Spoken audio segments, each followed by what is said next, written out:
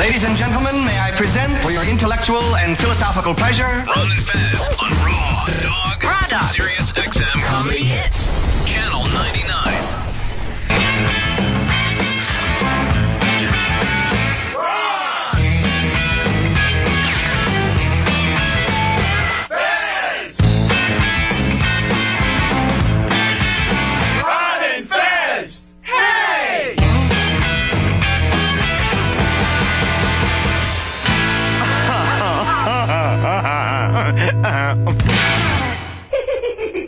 Everybody come see the greatest show. Gather up all juggalos and roll. Everybody come see the greatest show. Gather up all juggalos and roll. Down, get your ass up and wait, 'cause here we come. Buddies, it's the Ron and Fez show. 866 Ron Zero Fez. 866 Ron Zero Fez. Coming up in just a few minutes, Jeremy Piven is going to be here. You love him from Entourage. And the second season of his new series, Mr. Selfridge. That's amazing. This is the third time on the show. I love Jeremy Piven. Is that third time? Yeah. Melt With You. He came in for the first time. The film with Rob Lowe. And Mr. Selfridge, that airs Sundays on PBS Masterpiece Classic at 9 p.m.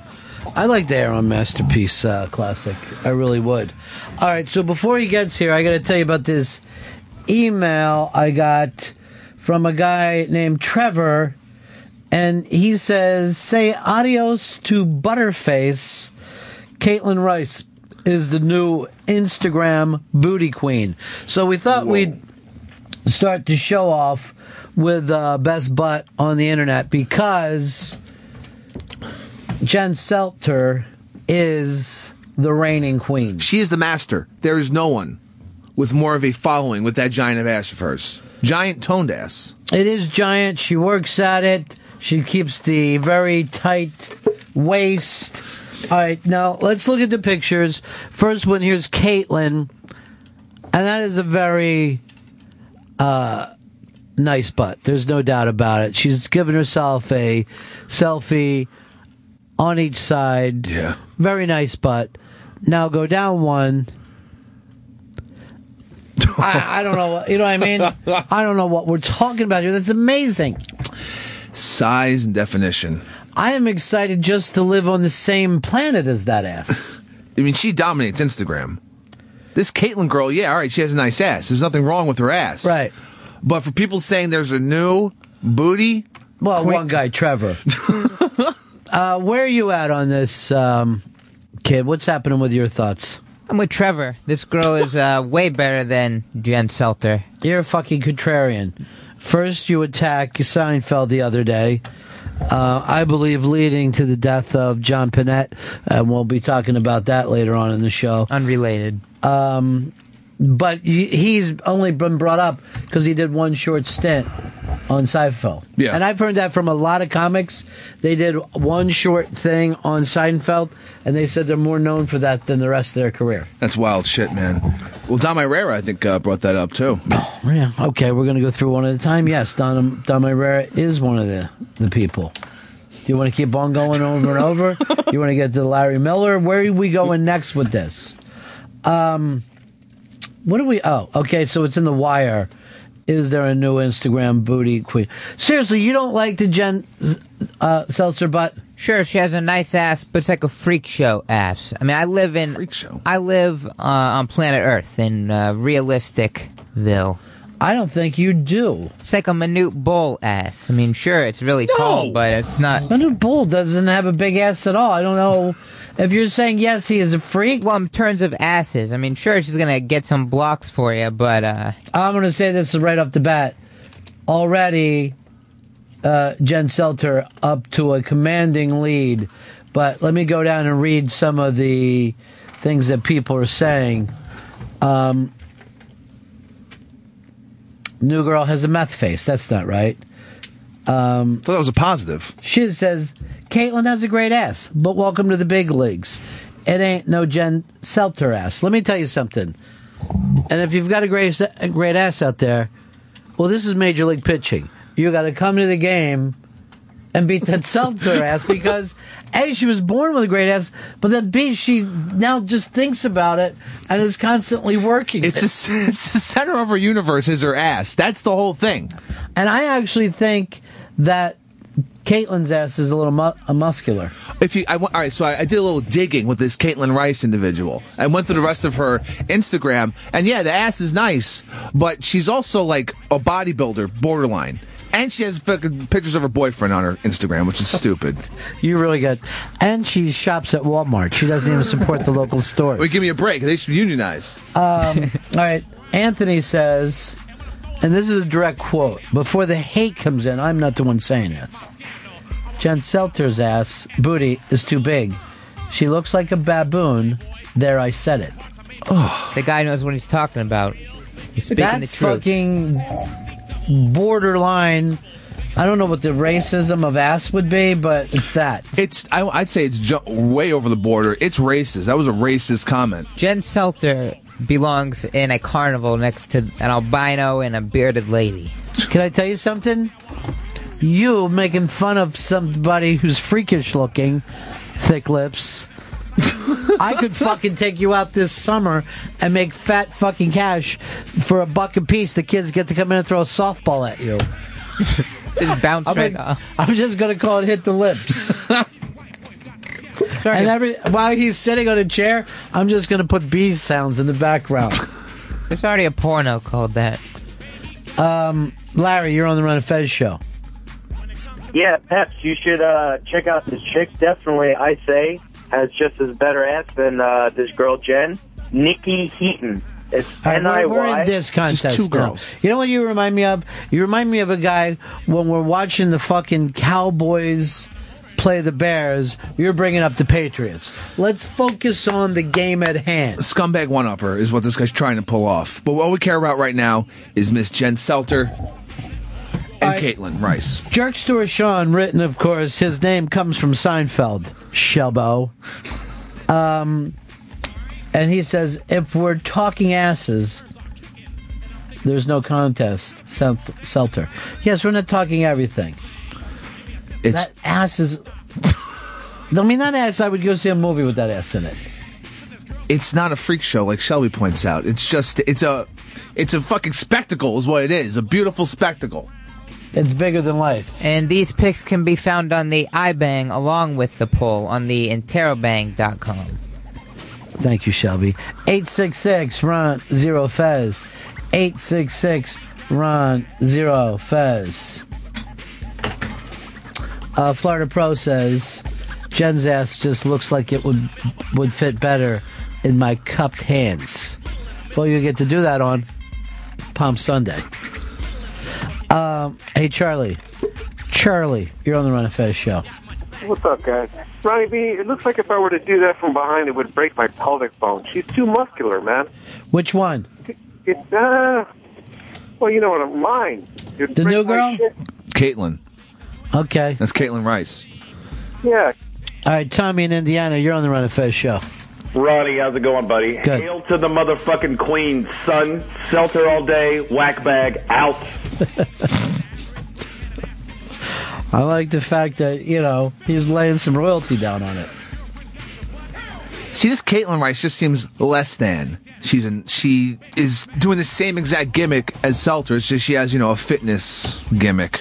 Oh, really? Yeah. Yeah, she'll if you go with her, she'll make your ass nice. Much as what Jen Selter's been doing. All right, I'm going to tell you right now, it's 83% to fucking 16%. Selter's running away with this one. I don't know who the 16% is. And already, I'll let you know that we're having some server juice problems. So what we need to do is everyone line up one at a time and go in to see this. Please. Get your wristbands ready. Queue We're up. checking them. Yeah. Queue up. That ties in with the Mr. Selfridge that we're going to be talking in a moment. As I said, we'd be also talking about a little later on the show to John Panette, who's a real long-time headlining comic, passed away over the weekend. Another sad one. It's a tough life out there on the road. Yeah, it's terrible. Lou, you're on the Run of Fez show. Hey, Ronnie B, $1 million. Yeah. I got to side with Chris on this one. Jen Selter, 100%. And Chris, I owe you an apology. After they destroyed that chupacabra, last week I called in. I sent you a picture of my the dog. I said that it was definitely a dog. I don't understand why in the world they would destroy that so they couldn't even do testing on it. So I owe you an apology, sir. Thank you. All right. Go to hell. Come on. No, people call in, talk shit about me. John Steele, you're on the run. Well, I'll just read his thing. He said there's literally hundreds of girls that only post perfect ass pics on Instagram. Picking out one is just silly. I disagree. I think, in the same way, there's a bunch of people who throw the javelin in the world. And yet you want to find out who's best at throwing the javelin. That guy just made the point. Jen Selter's ass has risen to the top of an infinite world of fucking ass pictures. I mean, seriously, just think how many asses are on the planet Earth. To turn around and say this is the best, that's something she should be proud of. And she's in the zone. She's thinking about it constantly. That's her fucking life goal right now, is keep this ass in check and get it out there as much as possible. She didn't even go to her grandmother's funeral because she had glute work to do. That's focus. That's dedication. That's passion. Again, Shelby, you and your cynicism are being crushed on the iBang. No cynicism, just reality. And Jen Selter has been... Her time in the sun is over. She's been uncrowned.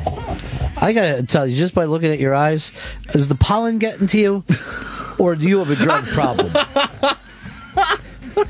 There's something wrong with you. My eyes get red easily. Yeah, did you catch a load in the Why, face? were you Is that crying? what happened? Were you crying when I said I was going to take you on the road? Fucking put you in the sideshow? I don't want to go. I'm not going to. This is a little something I said. Oh, is this a joke? Okay. Yeah, you're going to stay here. Everything's going to go fine. Nothing's going to chop Jen Selter, and this girl is just looking for some cheap heat. I mean, she just wants to be, oh, hey, my ass is nicer than everyone else's. I give her all the credit in the world for what she's doing. I'm not a hater, Chris, like you. I'm becoming a hater as this thing's going on. I'm getting pissed now that she's throwing her ass up against You're mad Selters. that she puts up pictures with her boyfriend. She can have an outside life. So, see, she fucked up. She's trying to push this whole ass thing. So you tell me that Selter doesn't even have a boyfriend? She's never said she has a boyfriend, but I can't imagine she doesn't. But I'm sure she keeps that on the low to make dudes who yell at her in the street think they got a chance. I don't see any other dudes on her Instagram. I heard things where people were just like chanting about her ass on the subway, and this is before it even got famous. All right, give me the Instagram numbers right off the bat. How many does Jen Selter have? What are we looking at for the Selt? Last I heard it was 2 million. Well, let's see the number of followers. Almost 3 million now. All right, almost 3 million. 2.9 million, and the other girl, 231,000. Why are we even having this conversation? This is chump change. It's a meteoric rise right now. By the way, that picture up on the iBang is the greatest picture that Selter has put out yet. I mean, it's fucking phenomenal. Whatever she paid for her, I was going to say panties, but I just didn't remind me how much I hate the way Chris says panties. Those are some nice panties. Seriously, that's the worst thing I've ever heard in my life. I just wish I had a brick in my hand when you say stuff like that. No, you don't want to throw a fucking brick at me. Yeah, I do. Please don't. She should be selling those panties. I mean, she'd probably make good money. Seriously, I'll what? Choke you. You're fucking ruining it. All right, put up the Selter pic, Shelby. I know you're obsessed with this Caitlin Rice individual, but fucking... I'd rather look at Tony Rice's ass right now. The old Notre Dame quarterback. I'll fucking get Barker to send Look at that. Yeah, it's... That is a phenomenal picture. It's unreal in like the most positive way you can say unreal. Not like Shelby's freak show. I actually got the documentary on this picture, and the photographer said that he actually came taking the picture. She's too focused on landscape here. I don't like it. She's got a beautiful view. You're missing the point, Shelby. Look at the foreground. Are you trying to sell me an apartment? No, but she's lonely. You have an ass like that, you can't take it out every day, so you just have to walk around in your panties. She has her panties all picked out for herself, and she's going to put them on. All right? And she's going to show those. Why doesn't she fucking sell them on Instagram? She can make a shitload of money. You know how much money dudes will pay for used and new panties of fucking Jen Selters? New? Why would you want new? I don't know. It's weird. One that she walked by at fucking Victoria's Secret? Oh, those are good. Buy them for me. Dudes pay a lot of money for like used panties. Yeah, used makes sense. Yeah. New makes 0 sense. You can just go out and buy those somewhere. I wonder if she has to have them tailored. There's a website, wornfantasy.com. Used panties and lingerie. Panties. Well, you're plugging off the ass there, aren't you? You're giving out some... He's already hit 3 plugs. He's a plug Show slut. haven't got going. He is a little plug slut. Well, Jeremy Piven is coming in just a moment. For Mr. Selfridge, which airs on PBS Masterpiece Classic, 9 p.m. on Sundays. Season 2. Hey, did you see the new Mike Judge last night? Silicon Valley? Yeah. Oh, yeah. Watched it. Loved it. First episode was really strong. It was real. I mean, I don't know what it's like to be in Silicon Valley and like trying to get apps off the ground, but it seemed like he nailed it. It seemed that's like what what it is. I know your hero, Elon Musk, did not find it amusing. Oh, come on, Elon. You live in that world. You know how it is. Elon's coming. When they were talking about the boss, like, it's amazing to talk to him. You know, I spend 10 minutes a month with him, and it's incredible.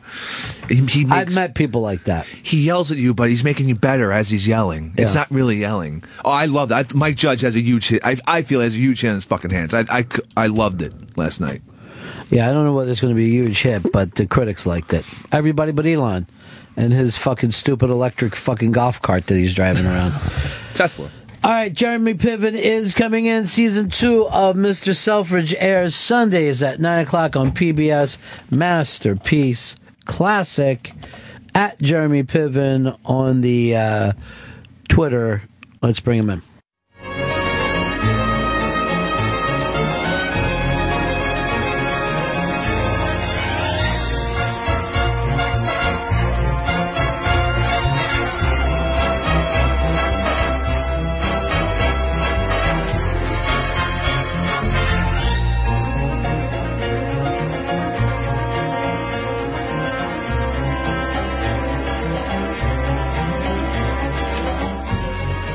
Jeremy travels everywhere to this music. He just has a band playing as he's walking down the hall. I love it, man. Thank you for the intro music. Well, I already saw this, that you already, they upped season 3. Yes. Just as season 2 was starting. We actually, I think, you know, they use the word proper a lot there. Yeah. And they do everything in the proper way. And I think they waited to fully commission us until recently. Yeah. You know, we've just been so incredibly lucky over there in England. It always wins its time slot, no matter what they throw at us. They'll throw the BAFTAs, which is basically their Academy Awards. I mean, imagine a TV series over here going up against the Academy Awards and beating it. I can't imagine that. It happens over there. They love the show.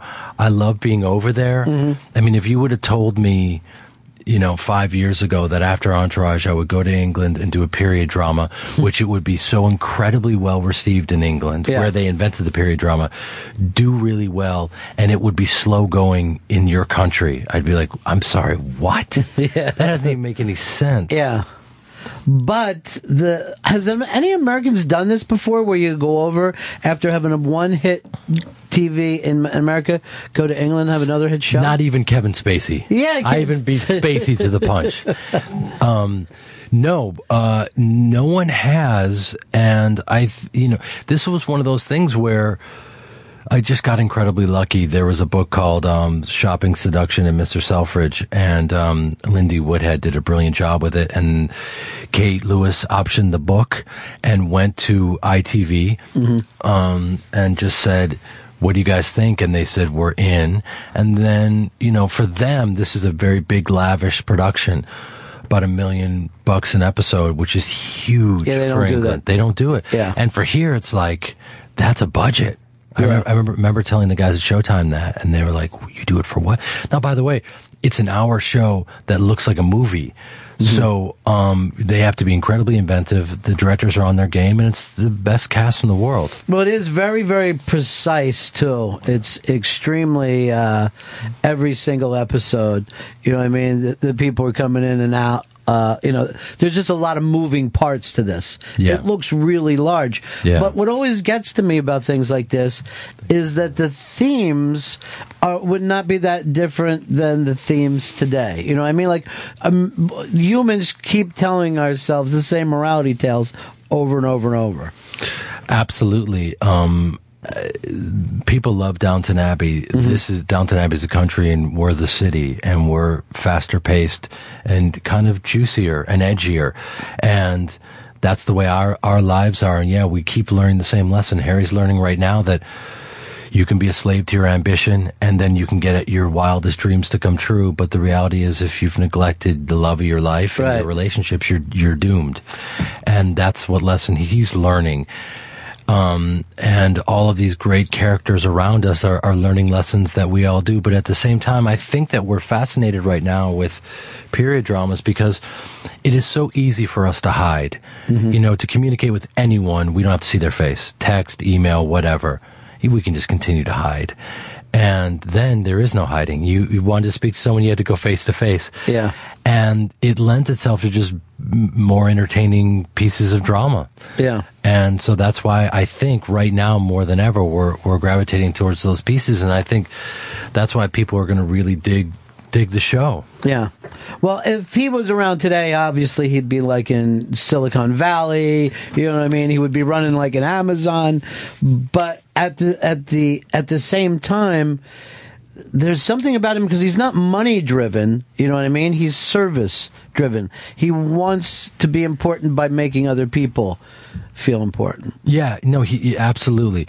He empowered women at the time who they had no place to go if they wanted to go and buy rouge or lipstick or anything. It didn't exist. It existed in Paris. So he took that idea and he made it acceptable. He put it like right when you walk into his store, and then women felt empowered to go and be whoever they want. He also loved women. Yeah. And there are women that had accounts at Selfridges. They'd go in there and they'd spend whatever they wanted to. So he was a little bit of a player and a playboy and all those things. And that will come home to roost in a major way, which is also really juicy to watch and to play. And the first question the Brits had to me when they offered me the role was, how are you going to play a guy that cheats on his wife and have us still like him? And anytime you have questions like that, you want to play that role. Sure. Because it's like you have to figure something out in the execution that will give the character some depth that would be able to, solve the problem that's not necessarily there on the page. Yeah, and that, of course, is a story that gets retold throughout history. Some of our greatest presidents, then you look back and go, well, this same, charisma that brought everybody to them also started to get in the way of their personal life. How could it not? Right. Right. And, it's a problem that charismatic men have.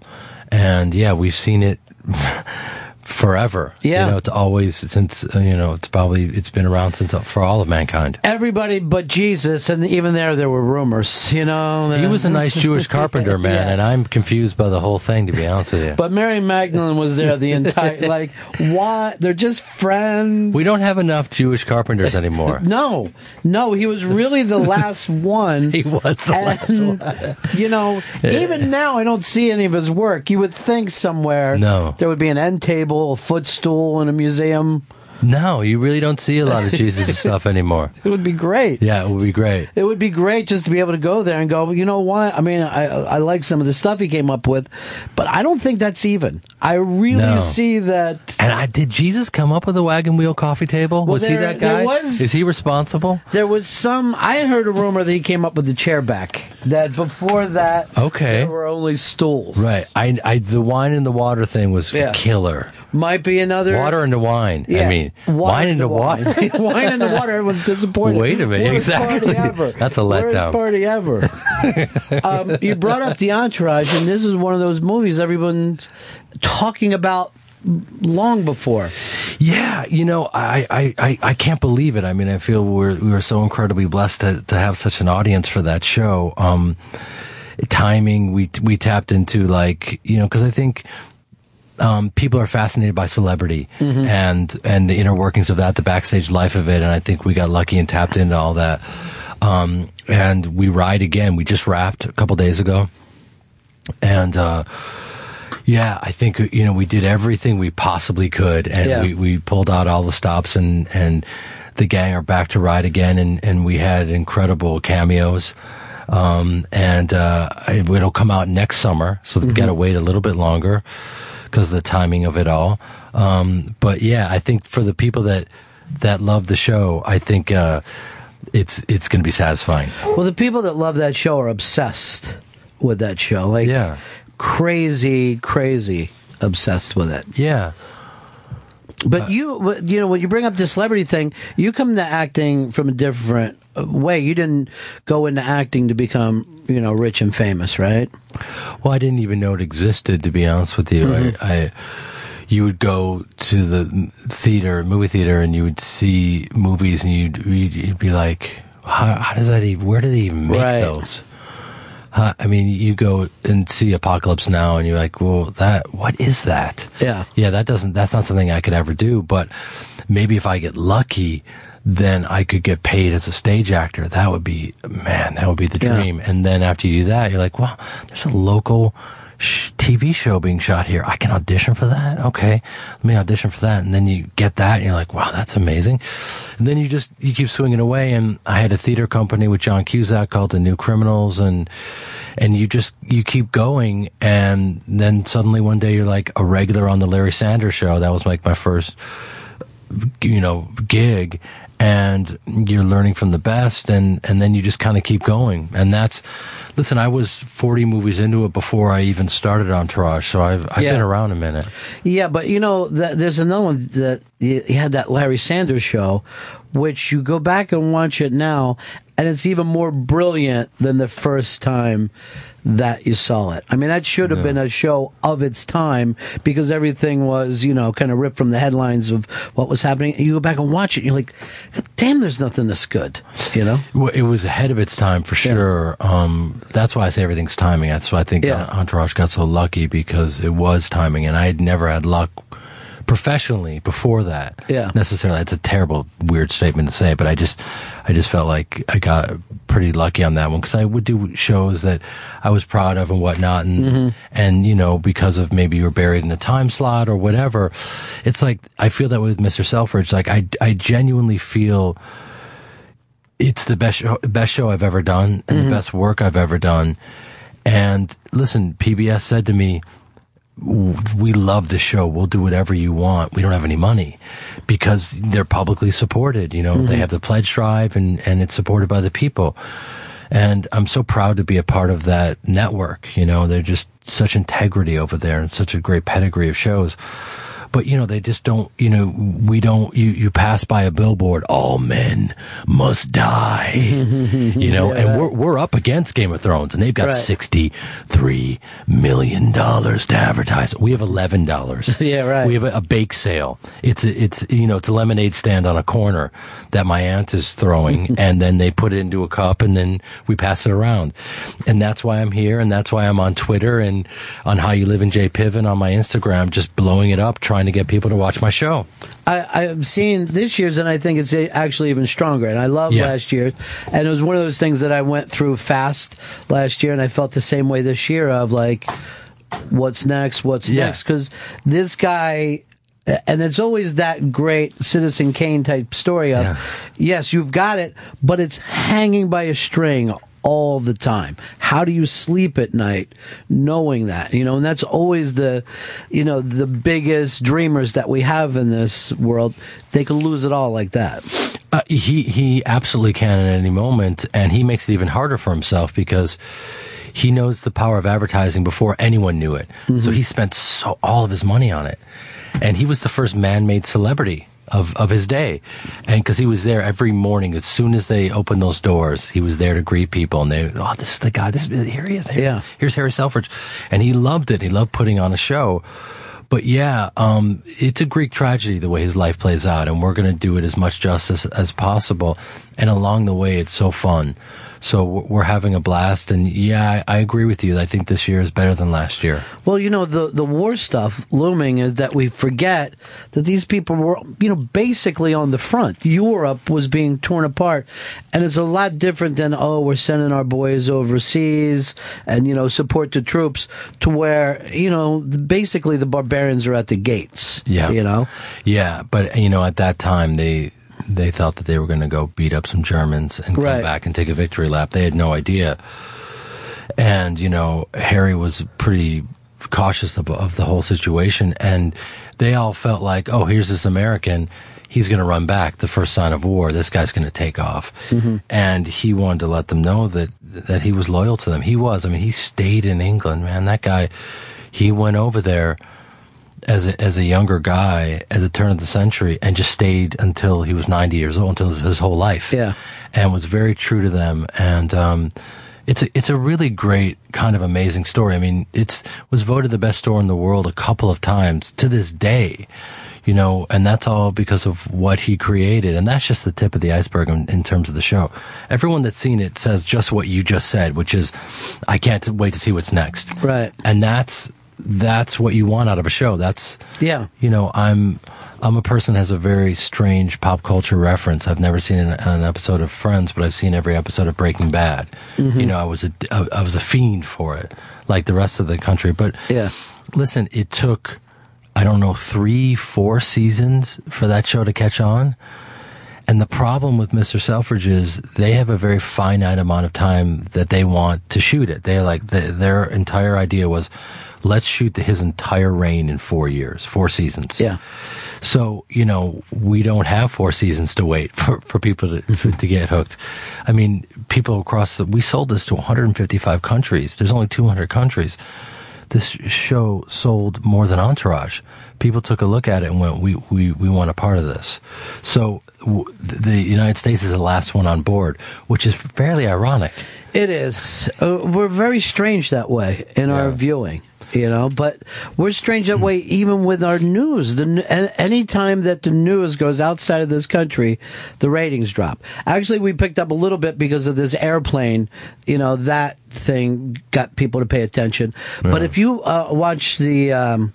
Vice on HBO is the only thing that's doing like news stories about what's happening around the world. Yeah. Very, very odd, Americans' viewing habits. Yeah, I think that, but, I wonder, are we inherently jingoistic? Or I like to use big words, don't worry about it. No, or is that, are we trained to be? Yeah, I think it's learned behavior.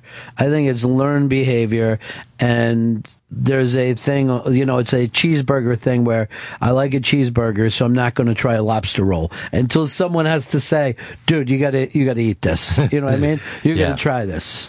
Yeah, I mean, it's important to be curious about the world. It really is. And that's one of the things that I think other countries, that's the knock that other countries have on us. Right. It's like, do we care about anyone other than ourselves? And, we have papers like the USA Today where, it's everything is USA number one, which is great, but also we can learn from other cultures. They're fascinating. And where we all came from. Yeah. We all came from all these places, Right. It's only going to enhance who we are. Mm-hmm. And I do agree with you. Shows like Vice are pretty fascinating and great.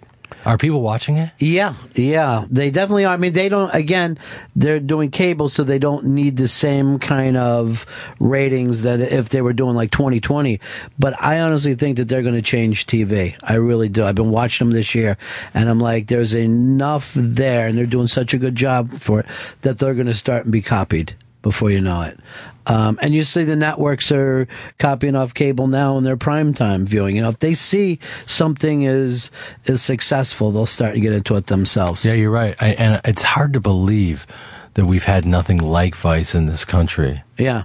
It is hard to believe. I guess it's like a sexier Al Jazeera. Yeah, in a lot of ways it is. Although I see the Al Jazeera America is starting to look more like CNN and MSNBC every day too. I'm already worried that they're getting tainted by us. Tainted by ratings and stuff. Yeah. Season 2 of Mr. Selfridge airs Sunday, 9 o'clock on PBS Masterpiece Theater. Jeremy's great in it, but there's so many great stories happening, and it's all coming in and out. I'm happy to see you back here, man. Thank I you. wish you good success with everything, and I'll see you next year for Entourage. Yes, indeed. Or you won't need us then. You're like, hey, we're going to just straight... No, it'll be like, at the Super Bowl when you have to have a press conference. Yeah. You'll be one of 3,000 people. All yelling out stuff. Yeah. Yeah. What was it like to play Harry? I don't remember you, sir. No. I'm done with you. Thanks, Jeremy. I'll see you next time. Thank you, buddy. guys.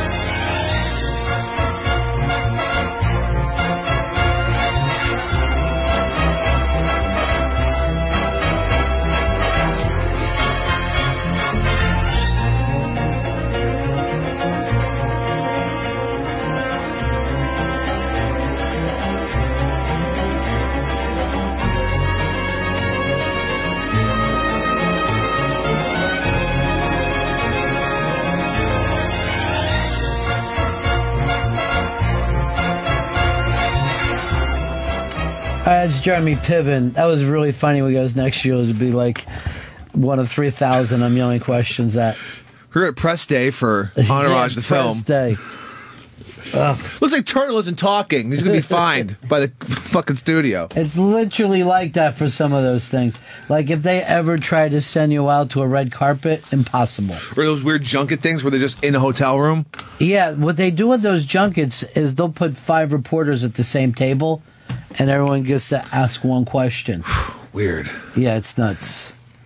All right, I'm going to go back to these the Booty Queen pictures.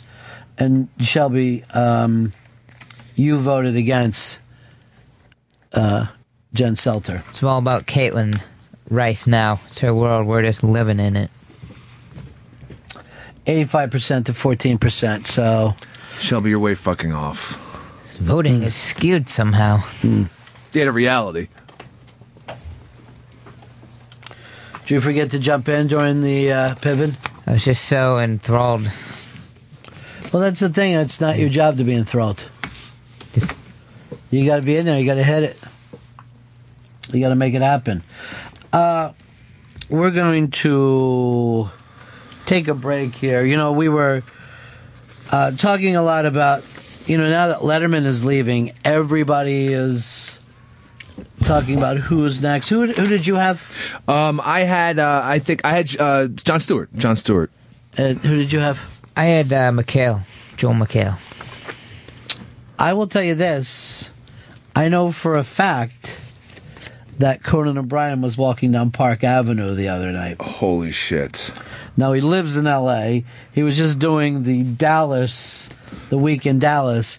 It seems to me New York is not close. So it's not a layover you're going to have in New York. Maybe it was a bargain on the flight that he had to get the layover. It had everybody talking a little bit, though. That's wild. All right, I'm going to give you my new prediction on this, too. All right. Not only are we going to get a new host at 11:30, we're also going to get a new one at 12:30. Ferguson out, too? Yes. I say if you don't give Craig Ferguson the job, you got to get rid of him. It's like if you've got a backup quarterback and you go, we can't use that guy, then you can't keep him on the team. New vision. I think he gets like $5 million if he gets passed over. $17 million.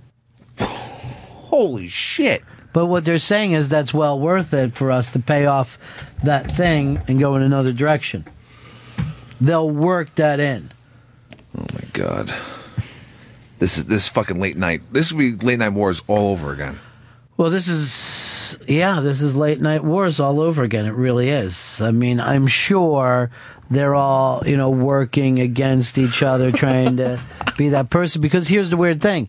If you don't get that gig, it doesn't come up again for another 15, 20 years. I mean, can you imagine that anyone at NBC is saying, what do we do after Jimmy Fallon? No, that's done. If Jimmy Fallon gets hit by a truck, they got the guy that's going to come in and, take that gig. They're all lined up together. It's not like nightly news where it's kind of a peaceful transition. There's not a lot of infighting. But with late night, even with Letterman and Leno, who was going to take Carson's spot, that was a big deal too. These people really want it and are pretty pissed when they don't get it. Mm-hmm. Here's Aaron. Aaron, you're on the Ron and Fez show. Hey, Ronnie. Listen, 20 minutes to 1. Is Fezzy there today?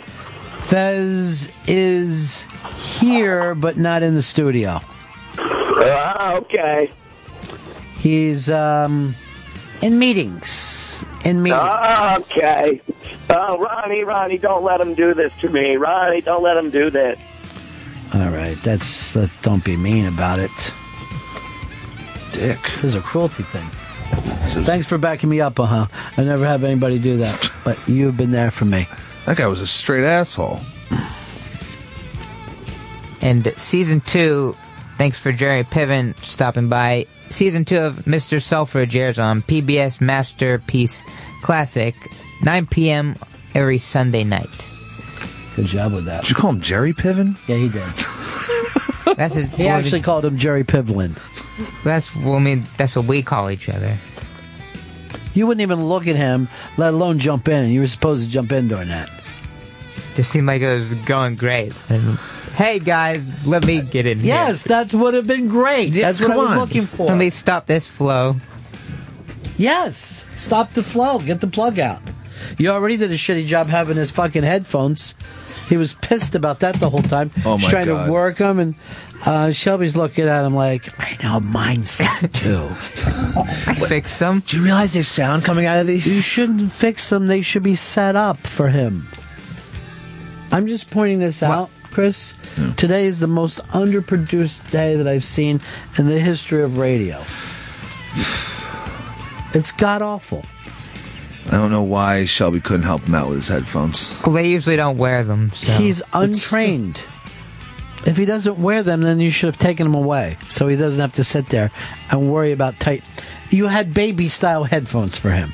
Like if an infant came in and wanted to put on headphones. He's an adult actor male. Justin, you're on the Run of Fez show. Hey, buddy. So I was the first caller when you guys joined Raw Dog now, right? And I wanted to be the first caller when we get the Fezes back. But now I hear Shelby bringing up gay topics because I saw that chick's ass, and that's all I could say there. And he's doing crappy plugs, so now I'm getting nervous. I do agree that there seems to be a weird, an awkward transition. But isn't that what we've always had with the show? Awkward. And I'm going to say the same thing. If Fez doesn't come through in his meetings, I see no reason to keep Shelby on board. Because he's here almost as a shadow Fez. And season 2 of Mr. Selfridge, that does air Sundays at 9. You just said that a minute ago. Gotta get those plugs out. No, the plug is done now. There's other things you can plug. Why don't you plug in the Jen Selter? Why don't you plug in the O&A tickets? When are they going to be given out? I have a lot of people saying, when do I know whether I won or not? The deadline to enter those sweepstakes is April 10th. This upcoming April 10th, Thursday. Mm-hmm. For the O&A Unmasked tickets will be taking place April 17th at Caroline's at 4 p.m. If anybody wants to call in and wish Fez well with his meetings, 866-RON-0-FEZ, 866-RON-0-FEZ. And then go to the iBang. Is there a new Instagram booty queen? You can vote between Jen Selter and Caitlin Rice. I'm sorry, I hate to say this, but he's doing a great job. He's building. I always thought Fez was the only one who could read, but now just because I hate to say it, but Chris can't. I wish you wouldn't have fucking said that on the air. I've been getting away with it for a long time, but no. No, you haven't gotten away with anything. I can't read. I don't know if you can't read, you can't write, and you struggle with talking. I definitely have. The writing is it is illegible. It's just my own language. Why don't we do this? Play some, like quiet music, and we'll all like cut things for Fez. Like, you know what I mean? Like kind of thinking about you and hoping for the best. Like, you got anything on that replay there? Some kind of soft music. I got some soft music right here. Okay, you got it right there. All right, let's take a listen. All right, you first, Chris. Hey, Fez, it's Pepper, your producer. And God knows what's going down in those meetings, but hope you turn out okay. Love, Pepper. This is really nice. You know what I mean? It's like our version of, support. 866-RON-0-FEZ. 866-RON-0-FEZ. Maybe we can put these all together for Fez and send them out to him. Oh. Let's hear one of yours. Hey, Fez, it's Shelby. Just want to wish you luck in all those meetings and hope you get back to the show, especially in time for this O&A Unmasked, which is taking place April 17th, and deadline to get tickets April 10th. So get those sweepstakes in now. Good luck, Fez. We're all pulling for you. I hate that you turned that into a plug, but maybe it'll mean a lot to him. 866-RON-0-FEZ. 866-RON-0-FEZ. You like this music that you're playing? Because I'm not crazy about it. I can switch it up. Yeah, I like it to sound like a little more melodic. Something nice. Yeah. That's some stuff that should be on your replay anyway.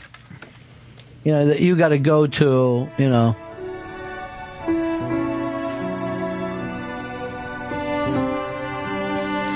David in Tennessee, welcome to Messages for Fez. Yeah, I want to wish Fez happy meetings today. The show wouldn't be the same without him. Unless Shelby starts crying, and then we wouldn't miss him at all. Edit out that last part. Okay. James, you're on the Ron and Fez show. Hey, Ron. Just wanted to call and wish Fezzy good luck. I hope he finds a better career that's more suited for him. And I hope you find a good partner that works out for you better, sir. Because I know you were very frustrated, and I think you sound a little better today. I couldn't be happier. Ralph in Delaware, you're on the Ron and Fez show. Yes, I'd like to offer Fez, just tell Fez that he's a major reason why I listen to the show. I like he's just a major reason that I'm a better person for Fez. Just thank you, Fez. I love you. And that was a major, well wish. 866-RON-0-FEZ. 866-RON-0-FEZ. It's well wishes for Fez. Kind of like what they would do after a tsunami or a nuclear bomb going off somewhere. Oh, God. Fez, it's Shelby here again. I'm still thinking about you in those meetings. I hope to see you soon so we can watch Mr. Selfridge on PBS Masterpiece Classics, 9 p.m. on Sundays. Love you, buddy. Is he shitting while he's doing that? I think he was trying to convey emotion, but it's just poop. Jason in Detroit, it's well wishes for Fez. Yes, Fez, I need you to come back to the show, especially after Undertaker losing last night. I need you back in my life to cheer me up. I'm sure he took that as a bad side. I miss Fez around here today. Being Monday, he always has that panic where you try to go to the meetings and he acts like that's the show. Yeah. The pre-show meeting. And he's just... He's a jitterbug. He's jittery. He just doesn't want to screw anything up. Yeah. Which, Fez, I hope you're not doing right now in those meetings down the hall. Liz says Fire actually wrote this. You want to hang out when you get back to Florida? Messages for Fez. Oh, God. I still don't like this music either. It's not like sad enough or something.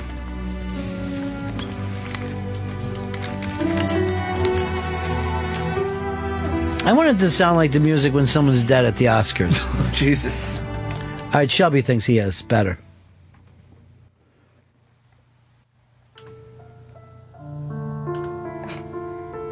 This makes me sad.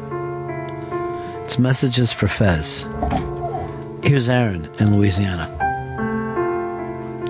Yes, I was calling to wish Fez warm wishes with his meeting.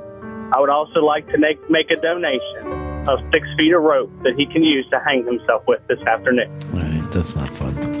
Greg in Kansas. It's messages for Fez. Hey, I just want to wish Fez best of luck in his meetings today. Don't let the man stick it to you. That's beautiful. Here's Frank in Durango. Messages for Fez. Hey, Fez, if you can hear this, that means that my plan to get you voted out worked. Look, you just joined up with the wrong alliances, and now it looks like you're going to the jury house. So I hope you don't hold it against me when it comes time to vote. Thanks. This is so nice after his career, and the messages for Fez are literally dripping in here. Just dripping in. Slowly but surely.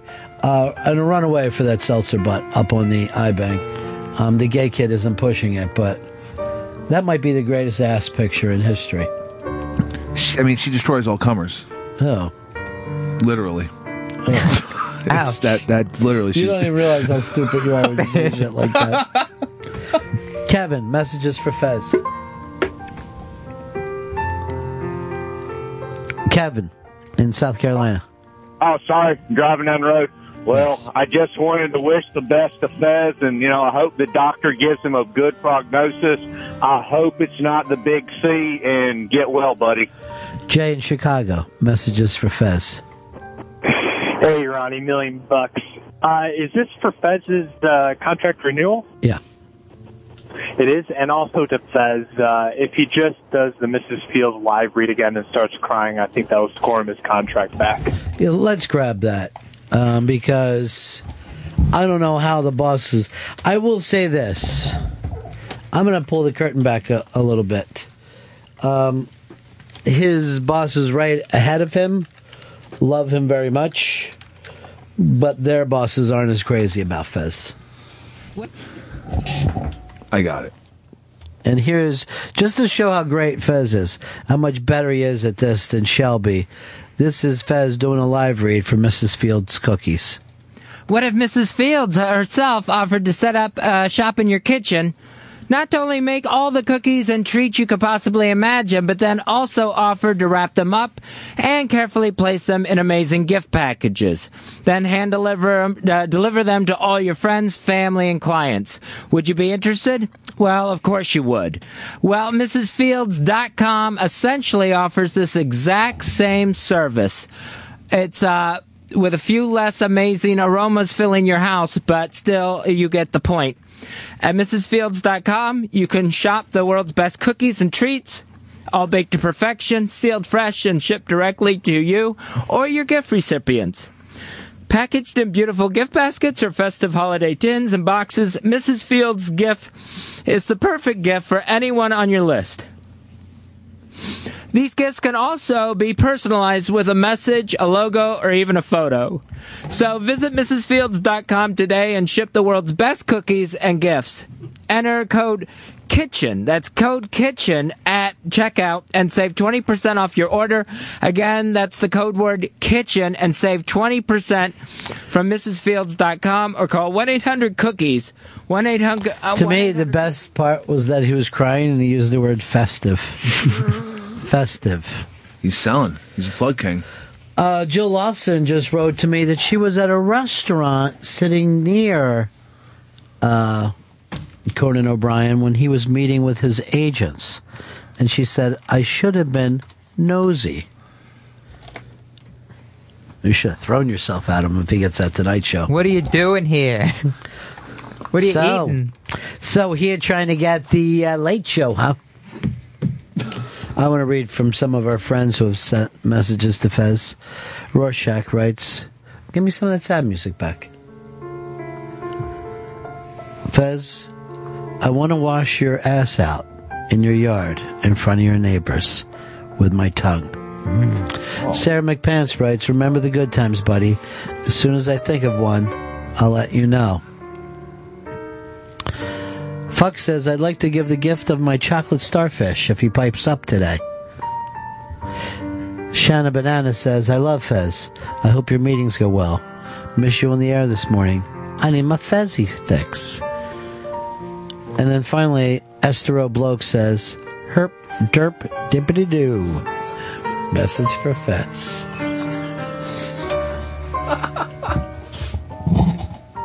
Sounds like his brain's all fucked up from looking at those Instagram booty queens on the iBang. Go right now and vote for that. Get Caitlyn some numbers. What's the numbers right now?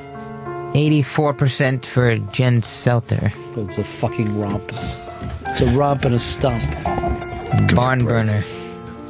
No one's gonna fucking take that ass down. Bill, you're on the Ron and Fez show. Yeah, hi. This is Bill from Technical Support. I'm just wondering what the name is that I'm changing this to on the 800 number, and also I need to give this to the nameplate manufacturer. I know that you're joking about this. If Fez doesn't come back, then it'll be Ron Bennington's Super Fantastic Show. Be millions of guests, fun, laughter, and prizes for you, the listener. Cash prizes. Really? Yeah. Denominations. Yeah. There's also going to be the weekly producer party. I'm taking everybody out Holy on. shit! Fuck yeah. Can I take back that well wish I gave to Fez? Well, you can give him a new well wish. Okay. Hey Fez, it's Pepper, and I mean, now they just heard that this new Ron Bennington show is going to start. There's going to be producer parties You every can't even week. say my name right, you fucking idiot. Ron Bennington. How do you not be able to say this? Ron Bennington. Hey Fez. I'm doing Ron Bennington's show. Hey Fez, I heard about this new Ron Bennington show where there's producer parties. So even if you don't come back, I'll keep in touch. Pep. That's nice. I'm probably not going to keep in touch. Got his email, though. Still, with all these parties going down. I will say this: I don't stay in touch with anyone. It's just a fact of life. It happens, just a fade away. I met a woman at a party not too long ago, and I said to her, I go, so do you have any kids? And she says, yes, and you're one of them. I'm your mother, and this is how rare you come around. Holy shit. I go, oh, okay.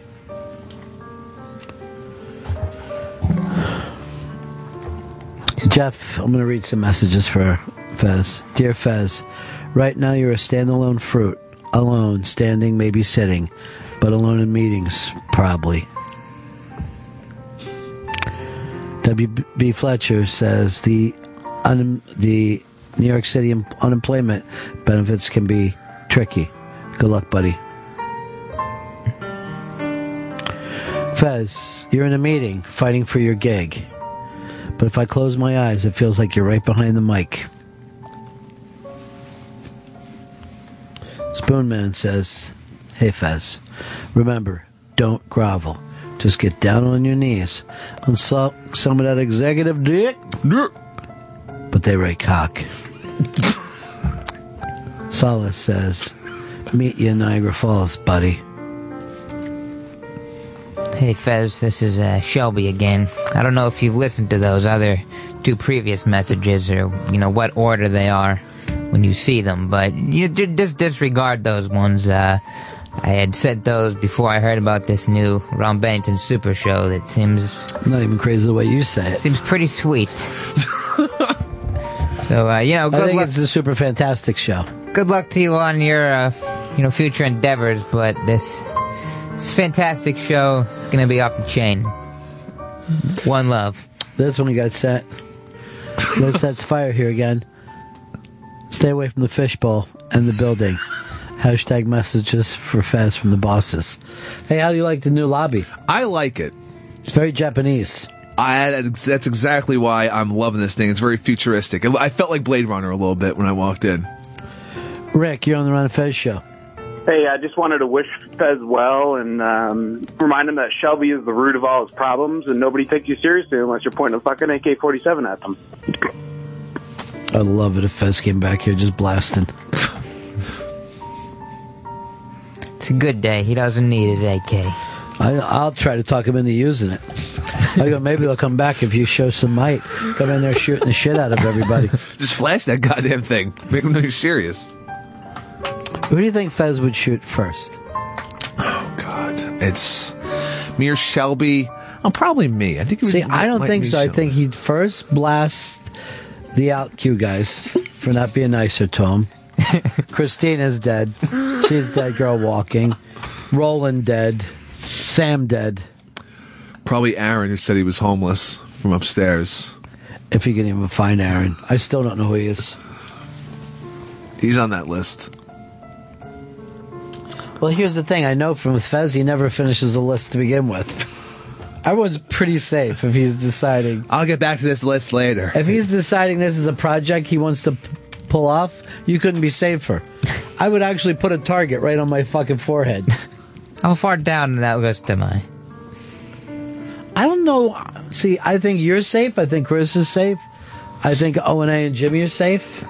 I think it'll be just random shootings. Okay. I mean, any of us could get a shot because he is a bad shot. I'm like in the hood when someone gets shot from a stray bullet through the fucking window. Maybe we could have this fun. Just pick a department. Who would get shot first? Okay, like booking, who would he shoot? I think he'd shoot Annabella first. I'm picking Laura. Yeah, I'd like Laura, probably. Sales? I think he'll take A-Rock down. I think he'll light her up. That's terrible. I think that's who Fez would go after. But it'll be like this. Hi, you know, just like they'll shoot someone he recognizes. Hey, fucking lights everyone up. You're first. I hope they replay this after the fucking murders take place.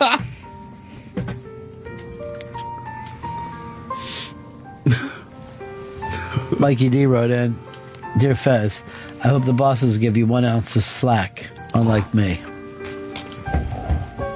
Chris, Wisconsin, you're on the Run of Fez show. Did you say Chris? Yeah, I did. Oh, sorry about that, Ron. Hey, I just wanted to send well wishes to Fez and his endeavors, and that the comedy world lost 2 great guys today, so I hope we don't lose Fez too. If he just killed himself, then I can blame everybody down here. It would be great. Jim, you're on the Run of Fez show.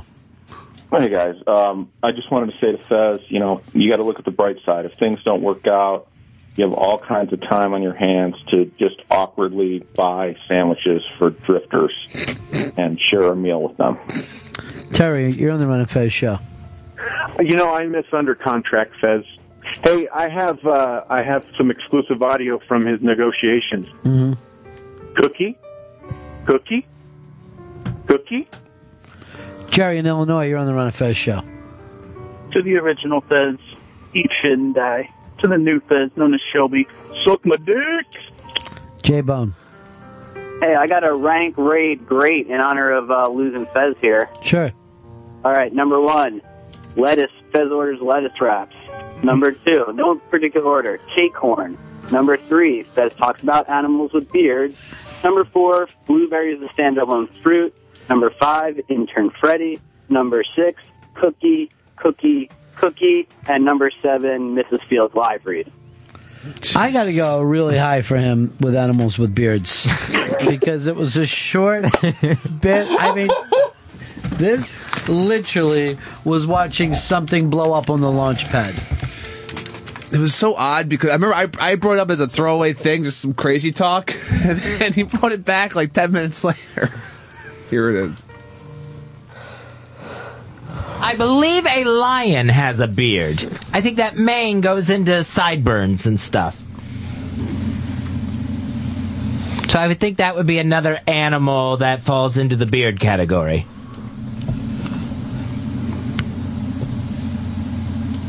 Or at least some sort of 70s hairdo where it looks blown dry and with the big mutton chops. But it is an animal with facial hair. I don't think it's part of the goat family. And even though it's not hair, I would say the turkey looks like it has a beard. With that red stuff that just hangs down below it. Skin.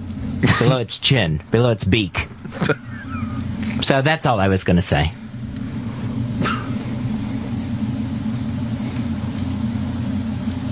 That was all I had.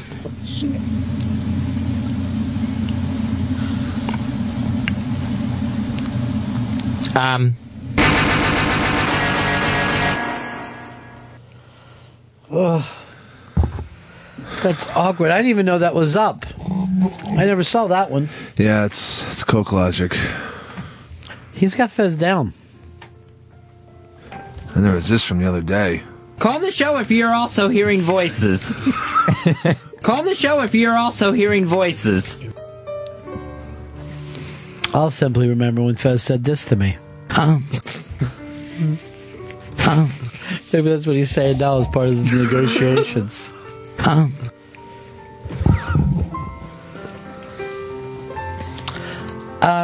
Show if you're also hearing voices. Ben, turn your radio down.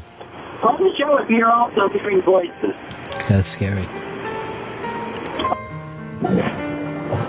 Craig, you're on the Ron Fez show. And I just wanted to send out a message to Fez and say, you know what, Fez, don't worry. After these meetings, blueberries won't be the only standalone fruit. Sam, you're on the Ron Fez show. Hey, Ronnie? Yeah. I was wondering, and Fez, this goes out to you. Ronnie, I was wondering if we could just have a moment of silence for all the great moments of silence. I was thinking maybe we could show a way to the bosses out there that you care about Fez and just throw your pool furniture into your pool. Just let it fucking rip. Or no one mow their lawn this year. I'm down for that. You don't have a lawn. He thought you meant his ball hair. He calls that the great lawn.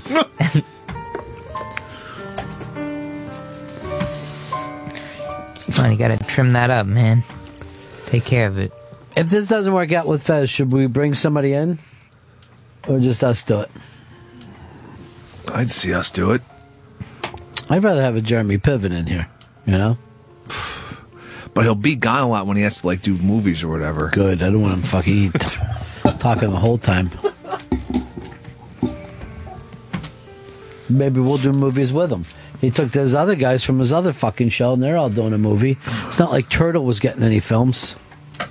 I thought he was going to be the breakout star there. Yeah? Oh, yeah. Love Turtle. I guess E is more or less the only one, you know, because he's on a sitcom or something now. Yeah. Friends with Benefits or My Rich Friends, some fucking shitty thing. Swinger Talk. I'm not sure. And now Vinny Chase just produces things. All right, this is kind of embarrassing. Messages for Fez has just trended without us even trying.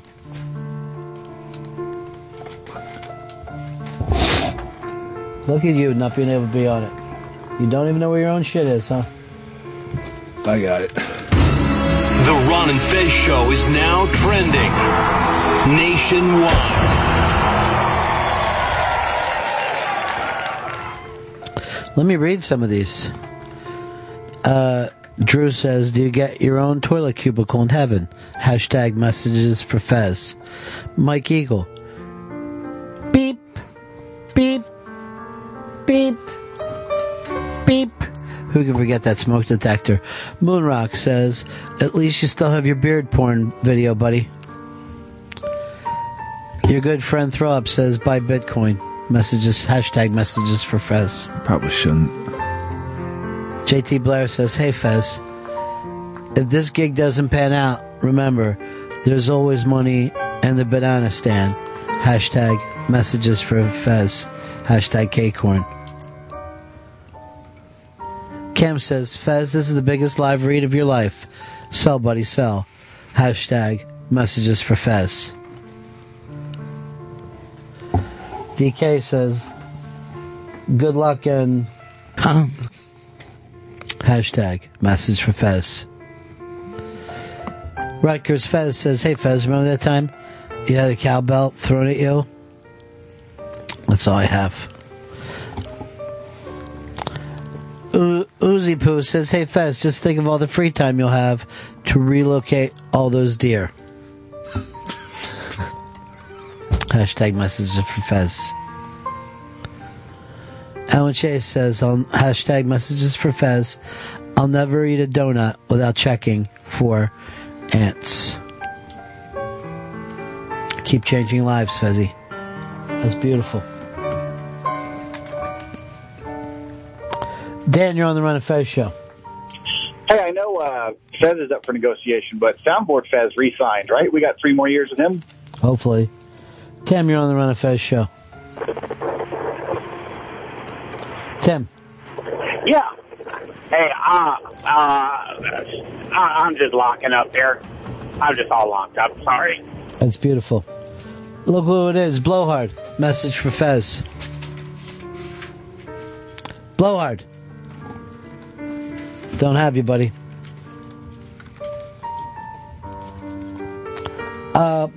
Boston, Illinois. What happened to these phones fucking up? Do I not have somebody on the board? Hey, was it Beth from Peoria? Hello? Yeah, there you are, pal. Hi. We need Fezzy back. My message for Fezzy is make it back. Otherwise, we are stuck with that stony, drunken Pepper. I will say this. Pepper has run the worst fucking board and worse of knowing where all of his stuff is than any producer I've ever seen. Dan, you're on the Ron and Fez show. Hey, I just want to say good luck, Fezzy, and just remember, no matter what happens, you can always have that funeral in Virginia you always wanted. Matt, in Virginia.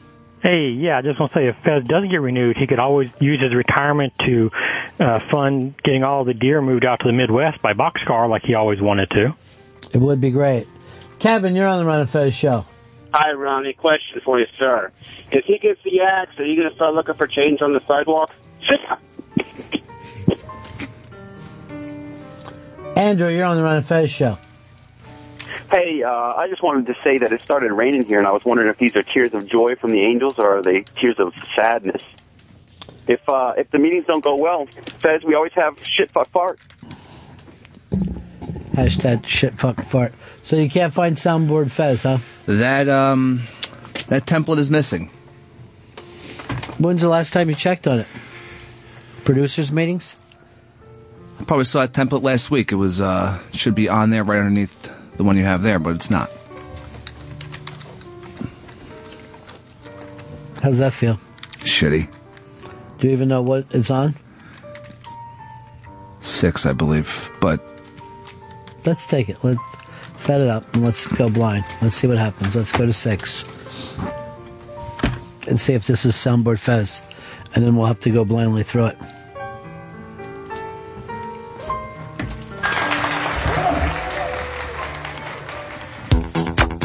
What year was Search! Search! Hurry up and search! That's not it.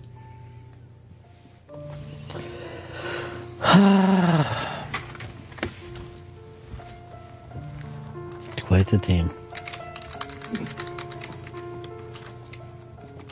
Let me hit it anyway. You call pianos for me? Can you call pianos for me? They don't know me. They know you. I'm trying to get a band. Hi, this is Baby Girl. Leave a message. That's what Chris calls Soundboard Fez. Liz here again. It's better to burn out than fade away. Hashtag messages for Fez. The thing is, Fez did both. Turd says grab Shelby's dick on your way out. Hashtag messages for Fez. This isn't just a termination, it's an eviction. Hashtag messages for Fez. At least you have a fulfilling personal life to fall back on. Hashtag messages for Fez. If Fez doesn't make it, can we retire his crusty gay shirt in the studio? I'd like to see that hung high. That is the thing about Fez. He always knew how to think his way out of a fucking jam. He loved that shirt. He's not the type of guy to be caught up 5 months without thinking of a punchline. Now we're gonna send it right up to the rafters. Can you call pianos for me? That was a good one. As you've said, though, it should be there. Anal, anyone? There it is. The old soundboard Fez. Cockamania is running wild. I am a beautiful princess. I can't see. Move your balls. I remember what he said to you that time, Shelby. The bung is now open for business. First time he met you. And Chris, he always used to say this to you. Sure, I do a retarded kid. Remember? Does my stank attract you? Man ass, it's what's for dinner. Listen how like he can be if he's reading something. Man ass, it's what's for dinner. That's direct.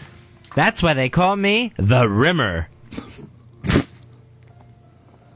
No, we only have half of Soundboard Fest. That's the finest taint these eyes have ever seen. Show me how Daddy kisses Mommy. You know what's funny? Listen to the way the read is exactly the same on each one of these. There's no different emotions. Show me how Daddy kisses Mommy. I'm a gassy girl today. Has anyone seen my butt plug? Found it.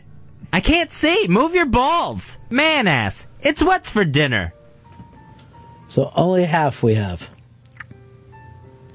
That's why they call me the Rimmer. I like how fucking Hicks looked at this like he's never seen something like this before. Great. Now my eyes are glazed shut. He's looking at this like, is Fez inside there talking? Creep Boot Mike says, don't eat the rock salt. Hashtag messages for Fez. Jeff says, I don't know how to type silence. Hashtag message for Fez. Vito's here? Vito's here. So he found a template.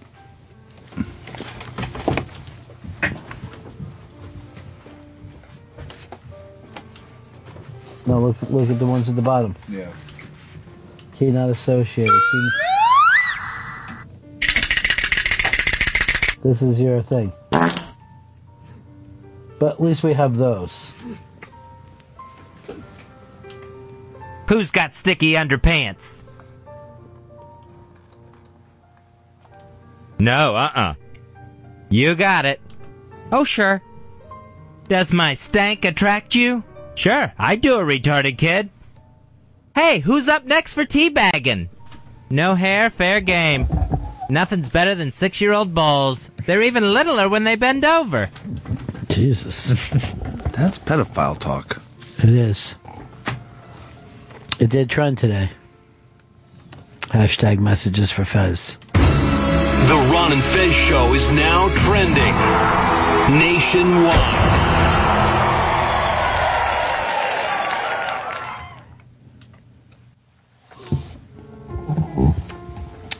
Wiki just writes to all the buses. Number 5, trend again, without even asking for help from the fans. He's doing his best to save Fez by sending that out. That's very sweet. Just know that it trended. Don't read.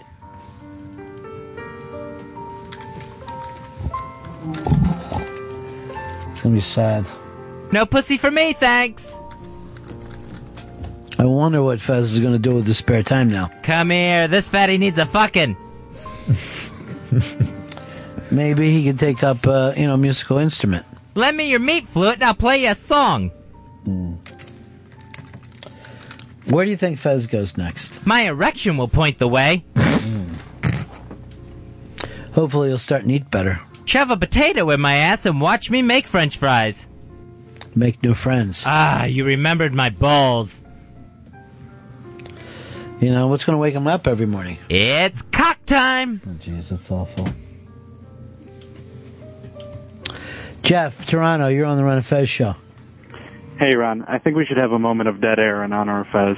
Yeah, you're about the 5th guy to come up with that. Bobby Digital, Ron and Fez show. Hey, Ronnie, I need to pick up my paycheck. Does my stank attract you? The bung is now open for business. Well, we better break now. Trended all on its own. Thanks to you listeners, the best listeners in radio, actually. We'll be right back. Ron and Fez. Ron and Fez on Raw Dog.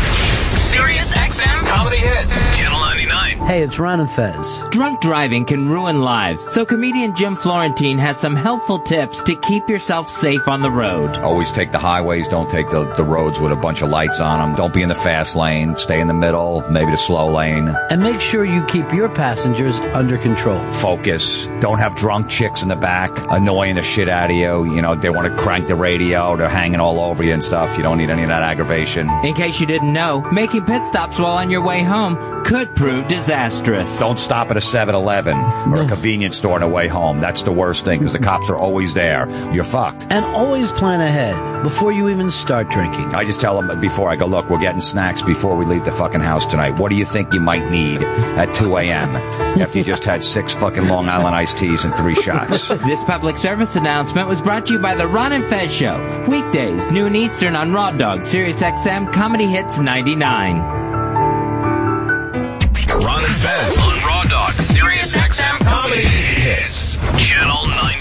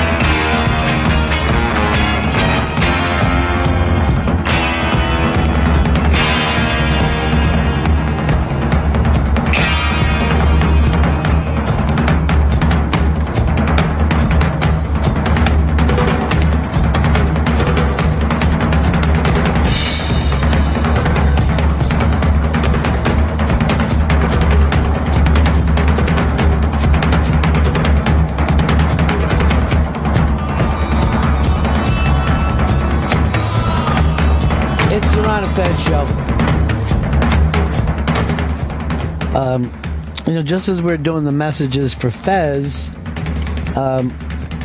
we saw some other very, very sad news on here.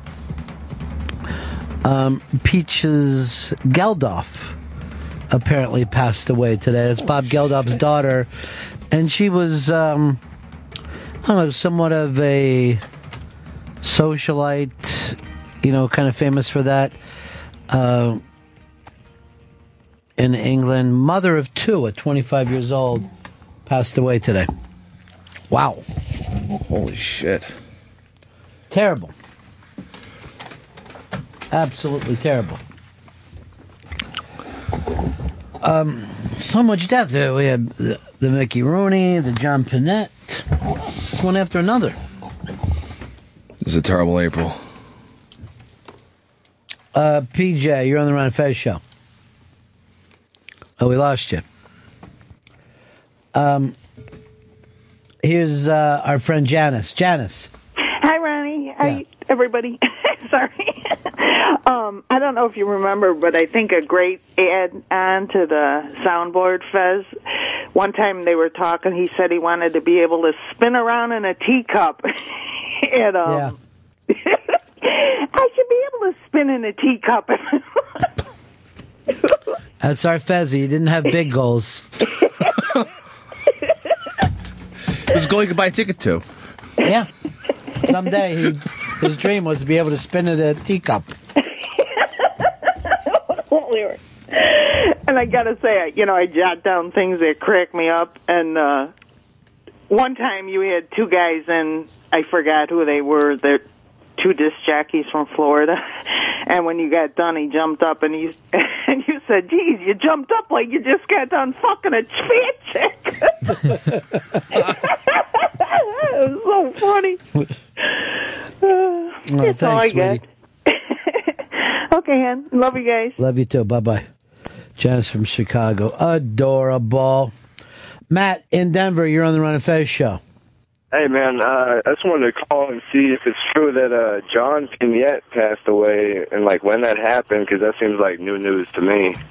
Yeah, that happened over the weekend. Terrible, sad news. Out on the road, only 50 years old, passed away. There was an interview with his doctor that said he had been going through, health problems, heart, kidney, all that kind of stuff. But, you know, he died going on, you know, on to the next gig. A real kind of road warrior's death. And it can be tough out there to do that for years and years, particularly if you got problems. Let's talk, get a hold of Jeffrey Gurian. I know that Jeffrey knows everybody in comedy. Let me know when he's up. All right, we got TJ back. Go ahead, TJ. Hey, guys. I'm sorry I've been out of state. Haven't been able to listen. And is so Fez off the show for his evaluation, or what's the deal? Yeah, he's in meetings. So just today, or is it just like... I have no idea. I'm certainly not part of the meetings. If you remember me going back On to the this radio. stuff, that we were going to start and handle our stuff separately now. He was... I did see him earlier today, and he did seem like he had what he normally calls a case of the Mondays. Jitters. You know, he was wearing a nice shirt, ready to go down there. Very so similar. happy to about that. Him and Garfield, very similar. They hate Mondays. I'm sure I don't follow the Garfield, even though I saw that movie Stripped. All right, we got Jeffrey Gurian. We got Jeffrey. And he's down in Florida. I believe it's just ending up. It's that Sobe Comedy Festival.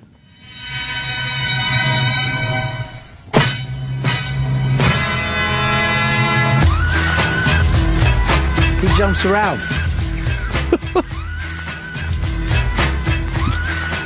Jeffrey Gurian, how are you, my friend? I'm great, man. I am great. And I did jump around, man. Boy, did I jump around.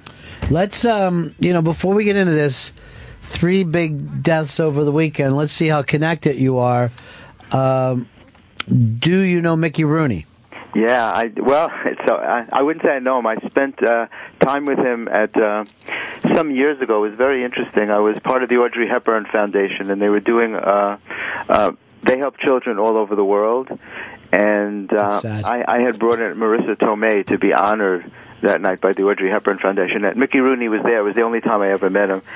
Very gracious guy, really nice guy. And, but 93 years old. At 93, you kind of expect it. But with John Pinette, another shock, Never have I heard a bad thing about John Pinette in my life.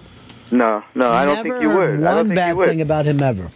He was just a jovial guy, just always looking for the bright side of things. Mm-hmm. I remember how excited he was. Back, I think it was around 2004, we went out for lunch. He was appearing at Caroline's, and he found out that he had just gotten the hairspray thing. He was going to be Edna Turnblad. Oh. And he was so excited about being on Broadway.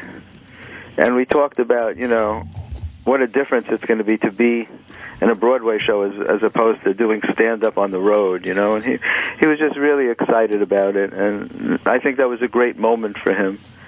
And I was really, I'm always proud to be able to share those kind of things with the person when you're one-on-one with somebody. Mm-hmm. Those are things that are very special to me, to experience somebody's excitement. I remember sitting with Jeffrey Ross in Montreal, again having lunch, when he was told that he won for the best film for Patriot Act, won the award. A guy came over to our table, and Jeffrey always says that. He goes, "You were there for that. You heard that." The guy came over, he said, "I'm sorry to interrupt you. Just want to tell you that your film won the award. I think it was the best film at the Just for Laughs Festival or something, the best documentary film." Sometimes you get to experience a special moment with someone, and that's, it's priceless when you're there for that. Up on the iBang, it's stuff that comedians have tweeted and all. Listen to Rory Scovel's. He said, "I worked one weekend with John Pinette in D.C. He sold out 8 shows and shared his bonus. One of the nicest and funniest." Mm-hmm. Yeah, that's the kind of stories that I've always heard, for years. A very humble guy, too. Yeah. Very humble. You could compliment him, and he was just, he's just filled with humility, which is rare when you get to that level. Everybody liked him. I don't think there's anybody that would say anything bad about John Pinette.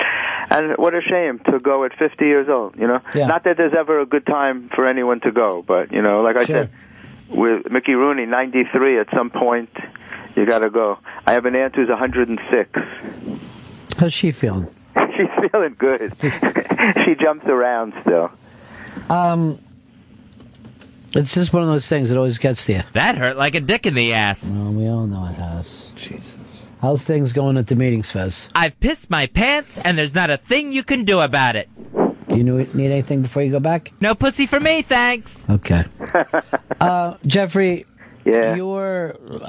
and the last name that we had for you was Peaches Geldof.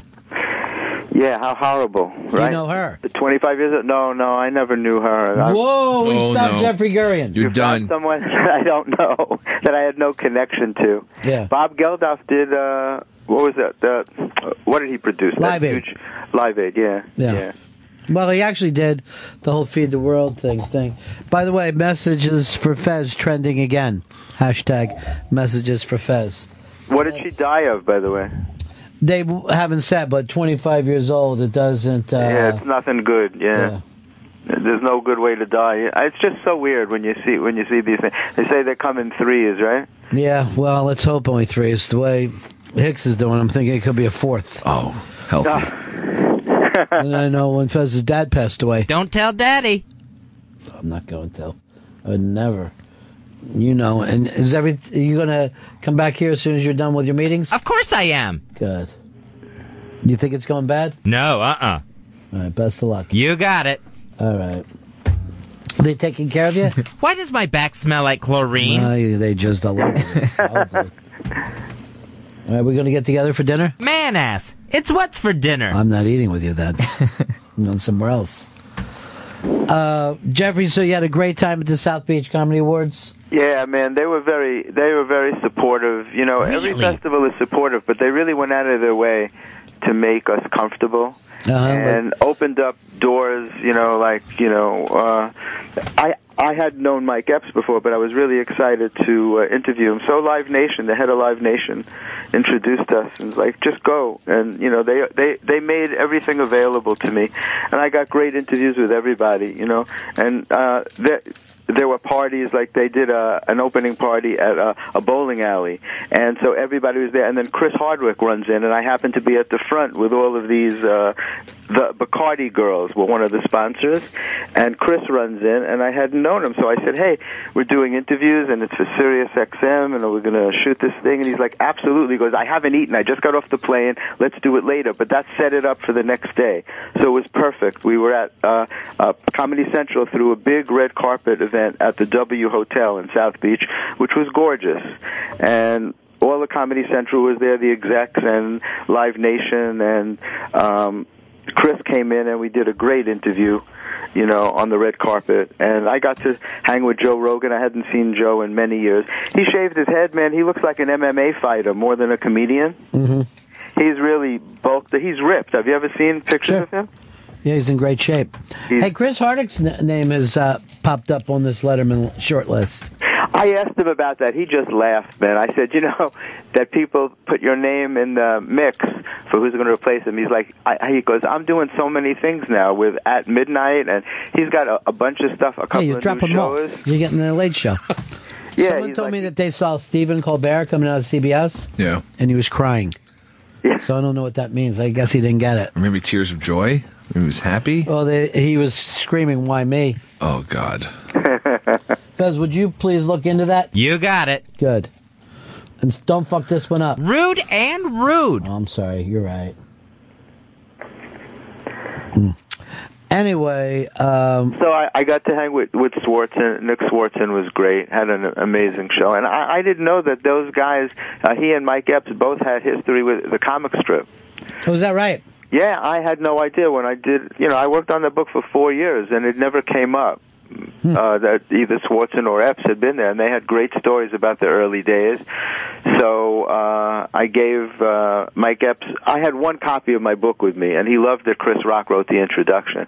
So he looked insulted, so I had to give it to him because I'm like, I'll send you one, and he's like, oh man, don't tease me that way. I'm like, okay, cool, you take it. I didn't even have a good signing pen. I just wrote it with my regular pen.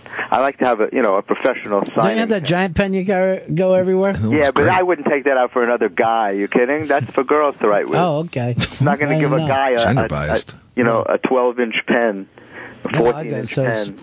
Especially Mike Epps. And we had a great time. He had a big thing after his show, and everyone hung out, and a lot of friends came by, and there was food, and it was a fantastic festival. And so much different than Just for Laughs. Just for Laughs is the biggest comedy festival in the world. So there's stuff going on all throughout the day because there's a main hotel, and all the comics are hanging out at the bar, and you got to grab people when you go by. Sure. Hey, who are you bringing in this week, Jeffrey? I'm bringing in Chuck Nice on Wednesday, man. That will be nice. Chuck's coming in. Yeah, he's great. So funny. And he's doing a bunch of stuff. And he's doing the Gong Show. And he's on a couple of TV shows. And he'll be a great guest. So that's going to be this Wednesday at 2. All right. We'll see you then, Jeffrey. Absolutely. Good talking to you guys. I miss you. I'll be back soon. All right. Talk to you later. Bye. Okay. Bye-bye. Bye, Jeffrey. That was weird. Why did you say that? Bye, Jeffrey. Why did you say that like that? I wanted to let him know that I missed But you him. didn't talk to him once the whole time. It sounds like when one of the cleaning ladies comes in the office and says hi, and he responds with like a hi, but he even matches her kind of meek hi. It's like hi, and it doesn't. Hey. It's really weird sounding. By the way, you couldn't have told a duller story. This one time, Pepper fucking said hello to a cleaning lady. What does that mean? The way he said it, it's like hi.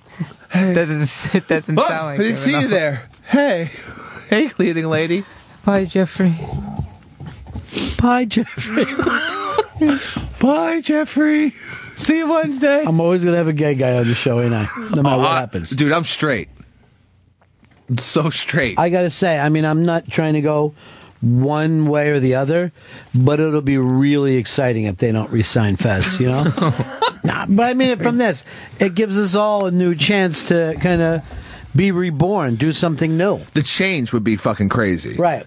Like, it's like sky's the limit now. No Fez. Right. There's just this Ron there.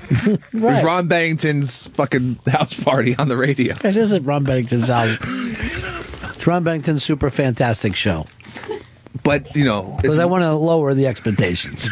Start dropping slurs, call each other retards. Everything will be popping off. What's he talking about? He just wants to just fucking jock what it. What does that shock mean? It. That's all he wants to do. Why would you say that? We can't do that when Fez is here.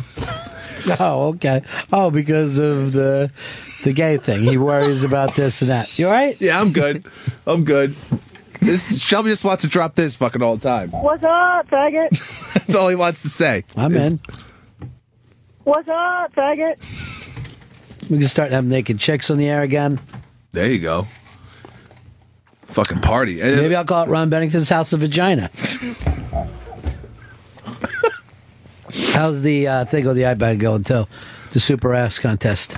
Does not look like it's going in Caitlin Rice's favor. Too bad. 85% now for Jen Selter. She's not going to fucking beat her, dude. No one can beat her. I mean, she was like genetically she's like genetically modified ass. Like there isn't even a person around that ass. It's just an ass. It's essence of ass. John, you're on the Ron and Fez show. Hey guys, can we ask Johnny to get Fez's harmonica to be inducted into the Hard Rock Hall of Fame over in Times Square? The sweet, serious way that Fez went after that harmonica thing. I mean, I never saw him try anything so hard. And yeah, maybe it was not a memorable break. You know what I mean? Yeah. But I know that his heart was there. I know that he tried his best to be a really mediocre harmonica player. He wanted to make Mike Zito proud. Yeah, he wanted to be a good boy. He wanted to be a good boy town. Hey, Brad, Tennessee, you're on the Ron and Fez show. So John Panette was at a party I had and stole a bottle of Grey Goose. I called him out on it. Said, dude, come by on my 51st birthday and we'll watch Pink Floyd The Wall and I'll replace the bottle. Bastard. You know something, dude? I really I can't be part of that kind of joking. That guy's a fucking troll. What do you mean by that? Like he lives under a bridge? Probably, but also that he just says things to make people angry. It's garbage. Laura from Booking tells us that she can get Jim Norton for the show. I say, yeah. I say we go for it. I'd love to have him on. Look, there's pictures of the Sam and Joe show out on Broadway. Nice. I thought she already sent us this, and we said yes to this whole list. Ben Bailey contacted, and he wanted to do the show. I said, yeah. What up, Ben? Cash cab. Yeah, Shelby. I don't know why you never answer messages, Chris.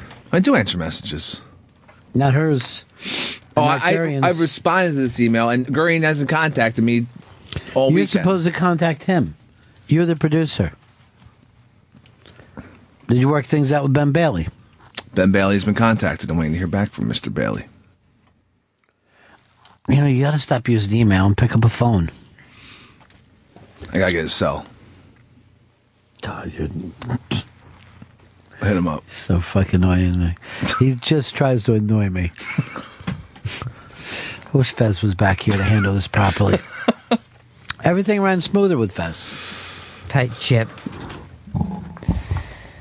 No leaks. Now what we have a Fez as a hashtag. Trend nationwide, though. His last day he trended without us even promoting it. Doesn't he realize the love he gets? Last time we trended it like that, Martha Quinn sent us love.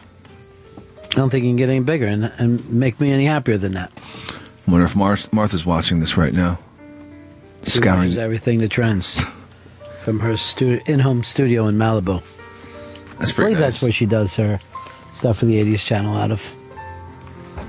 That's pretty cool. We got all the original VJs.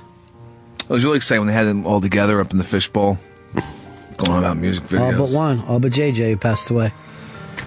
I always thought that was like the best job any young person had at the time. Because MTV blew up. Then they had the Wanna Be a VJ contests where we got the Jessies of the world. That came like 15 years later. Oh, but when I was in high school, I was like, that's the shit. That's still fucking awesome to be a VJ. I know right now, if Fez was here, we'd be bouncing off each other. I was more of the TLC years. TRL, rather. Total Request Live. So you said, though, you said TLC. I said, yeah.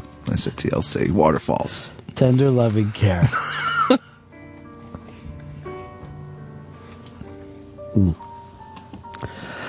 Carl, Arkansas, you're on the Ron and Fez show. You made me disappointed, Ronnie. I don't reckon you had to go with women to be a good daddy to a centaur. You've been real square dealing with me. That's one of the worst Sling Daddy voices I've ever heard. And really, how would he have access to a phone? He's in that mental institution. Plug King, you forgot your plug-in? Well, yeah, sign up for the sweepstakes for the Opie and Anthony Unmasked. That's April 17th, but the deadline to sign up is the 10th, this upcoming Thursday. So get those in for the random drawing. You can't purchase tickets for the Opie and Anthony Unmasked, which will be held April 17th, Caroline's at 4 p.m. Beauty. All right, who we got stepping in today? Mr. Ted Alexandro. Should we break first? Yeah, we should break. We should break first. We Are have you to catch caught up. We have to catch up. We have to catch Yeah. up on breaks. All right, he's a very, very funny man. He's brilliant, and he's Astoria boy. Big ups. A lot of comics have to live in Astoria. They don't have to live in Astoria. They choose to live in Astoria. Mm-hmm. It's a great up-and-coming neighborhood here in beautiful New York City. It's always the comics first to gentrify. It becomes their job to gentrify. I was in Brooklyn the other day, and I'm walking past around Prospect Park. Oh, yeah. Until I got to one part of it, I'm like, what just changed? You might have hit Sunset, or as the kids call it, Gunset. One of my favorite fucking neighborhood names. Yeah, it gets a little weird. You can get a couple fucking... Some of the fucking grimiest strip clubs you'll ever go to is over there. Is that right? Oh, yeah. Actually, the strip club in Louis was one in Sunset. Or Gunset. According to Sky News, Bob Geldof has confirmed his daughter's death, saying, "We are beyond pain How is this possible that we will never see her again? That's the saddest thing that a father could say. Jesus Christ.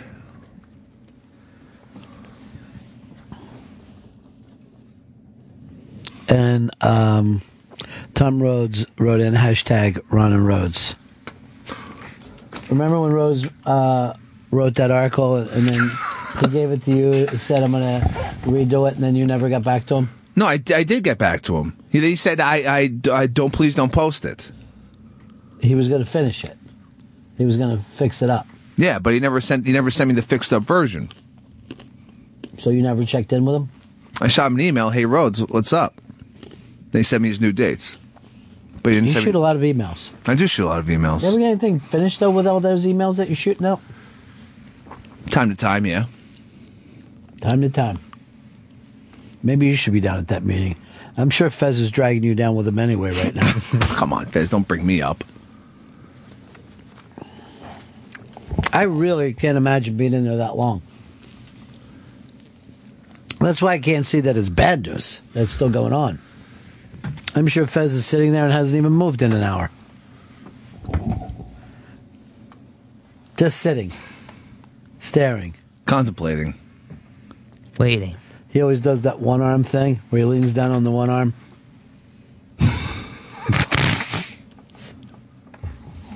At least he gets off his Monday nerves. He's eating plenty of lasagna, too. Let's bet right now. Do you think he's back tomorrow or no? Yes or no? No. Yes. I gotta agree with Shelby. I don't think you can kill a cockroach. But I was the cockroach. No cockroach. How many roaches are on this show? No cockroach can ever die. I don't know. I've seen him die. If you fucking crush them, all that white stuff flies out of their body. It's really odd. Out of your body? No. That's jizz. No, not You just came on a cockroach. Not masturbating over Coming this. on bugs. Oh. What kind of fetish isn't he? You're fucking disgusting, It Hicks. looks like semen comes out of the giant roaches. Too bad.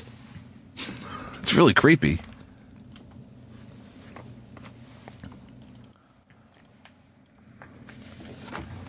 I think they're holding a special on National Geographic this Sunday, too. Right. Who did this thing? I don't even remember. Oh, I guess I said this about Shelby. This was a Ronnie B quote, and then he wrote it up. It's like Fez took a pebble shit, and that shit grew legs and started walking around, and he illustrated all. I don't know where that is, but it was just sent to me from Foggy Otis. So it must have been something that was written on a ukulele. He should branch out to like the guitar. He can't. You ever listen? Yeah. He used to play guitar, and then something happened to him, and now he can only lift the ukulele. That's from Jamie Scandal. She's I guess, artist. All right, should I break here, Chris? Yeah, we could break here. And then we'll be caught up, and I can take it to the limit, or I got to still keep going? You can take it to the limit. Before I break, just give me one thing that's in the news. Cameron Diaz is going on about her love of pubic hair. Loves to lick it? It's very... She just fucking kept on going on about how fucking pubic hair is coming back. Oh, is she talking about dudes or chicks? Chicks. Well, no one understands you. You just say Cameron Diaz, pubic hair, and you think that somehow you've entered our minds with a fucking movie. How about using a noun, a verb, an occasional adverb? No, she said that she loves pubic hair. Cameron Diaz talking about being pro pubic hair.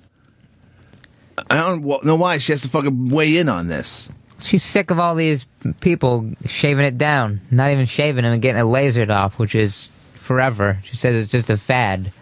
Just maybe shave it down, wait to see how things play out in the world, and then see if you can keep it or not. All right, I got a spy report for you now while you're in this dull topic that no one gives a shit about. They're now in local New York media talking about the fact that as Fez's contract ends and he may be stepping out, Letterman's also announcing that he's stepping down, and they want to know if there's some thing where Fez is going to be anointed the new king of late night. Holy shit! I never put 2 and 2 together. You never have. It's fucking 4. I'll do it for you. Thanks. By the way, this is my impression of Chris setting up a bit. Yeah. Cameron Diaz, pubic hair. What the fuck? I'm like, what? I have to think more before I speak. Or just have a reason that you were bringing up that topic, rather than just saying 2 things and then going on. Like, watch how Shelby sets up a topic properly. So, Ava Braun, Hitler's wife, longtime girlfriend. Interesting. Come on. Yeah, they never married. They actually, I think they did the day before he committed suicide. They just said, that happens with a lot of dudes. Let's just get this done, going to heaven married. Apparently, a new TV show in the UK is saying that she has some Jewish heritage, and we all know that Hitler was not too fond of the Jews. But to me, it's sort of like a lot of people, they say, like, okay, I'm not racist, but I'm not really attracted to, like, black chicks, but hey, I'm not racist. I think Hitler had like the opposite of saying like, oh yeah, I am racist, but I am attracted to Jews sexually. You used too many words, and none of them made any sense. So what you're trying to say is the reason why he disliked Jews is because he was attracted to them. That's your point. No, I think he is a racist. He obviously wanted to kill every Jew in the whole world, but he sort of was sexually attracted to them, probably. I can get you a job this year at a summer camp for dumb kids, where you just sit and babble in front of them. By the way, start a Shelby Quotes page where he says about Hitler, no, I think Hitler was a racist. Yeah. Going out on a fucking limb. Look, folks, I've come up with a theory that this Adolf Hitler was a racist. He has problems. I'll tell you this. I'll go around in any elevator, get stuck with 2 random people, and I bet I can do a better show with them than I can with you guys. Oh, God. I don't know whether you're going to make the Ron Bennington Super Fantastic show. Please. No, look, Shelby's looking down and just writing stuff. Look, you don't want him. Babble so much. I want to get on this fucking new show, dude, all right? You really... Please. The last thing you want is the boss's attention. Like, what do we do next? Is a meeting you don't want, Chris. I wonder what Fez is doing in that meeting right now. Maybe he's losing his shit. Maybe he's just fucking going off on everyone. Maybe he's checking his phone. Text him. I will text him. See if maybe he'll send me a selfie. What are you writing down? Mr. Alexander just signed in. All right. Why don't you tell me instead of writing it down? How many times have I told you to tell me on the air? Then you'll have something to say of substance, not Cameron Diaz, pubic hair. She has a problem with it. Am I right? You are right. Yeah. Thanks. Right? Yeah. Got him. Let's break here. When we come back. We're going to have a little bit of fun, hopefully. Because this is a very, very funny man. That'd be Ted Alexandro. You can see him working some stuff out at the Eastville Comedy Club in New York City this Thursday through Saturday, 9 p.m. And then the Comedy Castle in Royal Oak, Michigan, later this month, April 24th through the 26th. All right, we'll break. We'll be back. Ron and Fez Show. Ron and Fez on Raw Dog. Raw Dog. Sirius XM Comedy. Hits. Channel 99.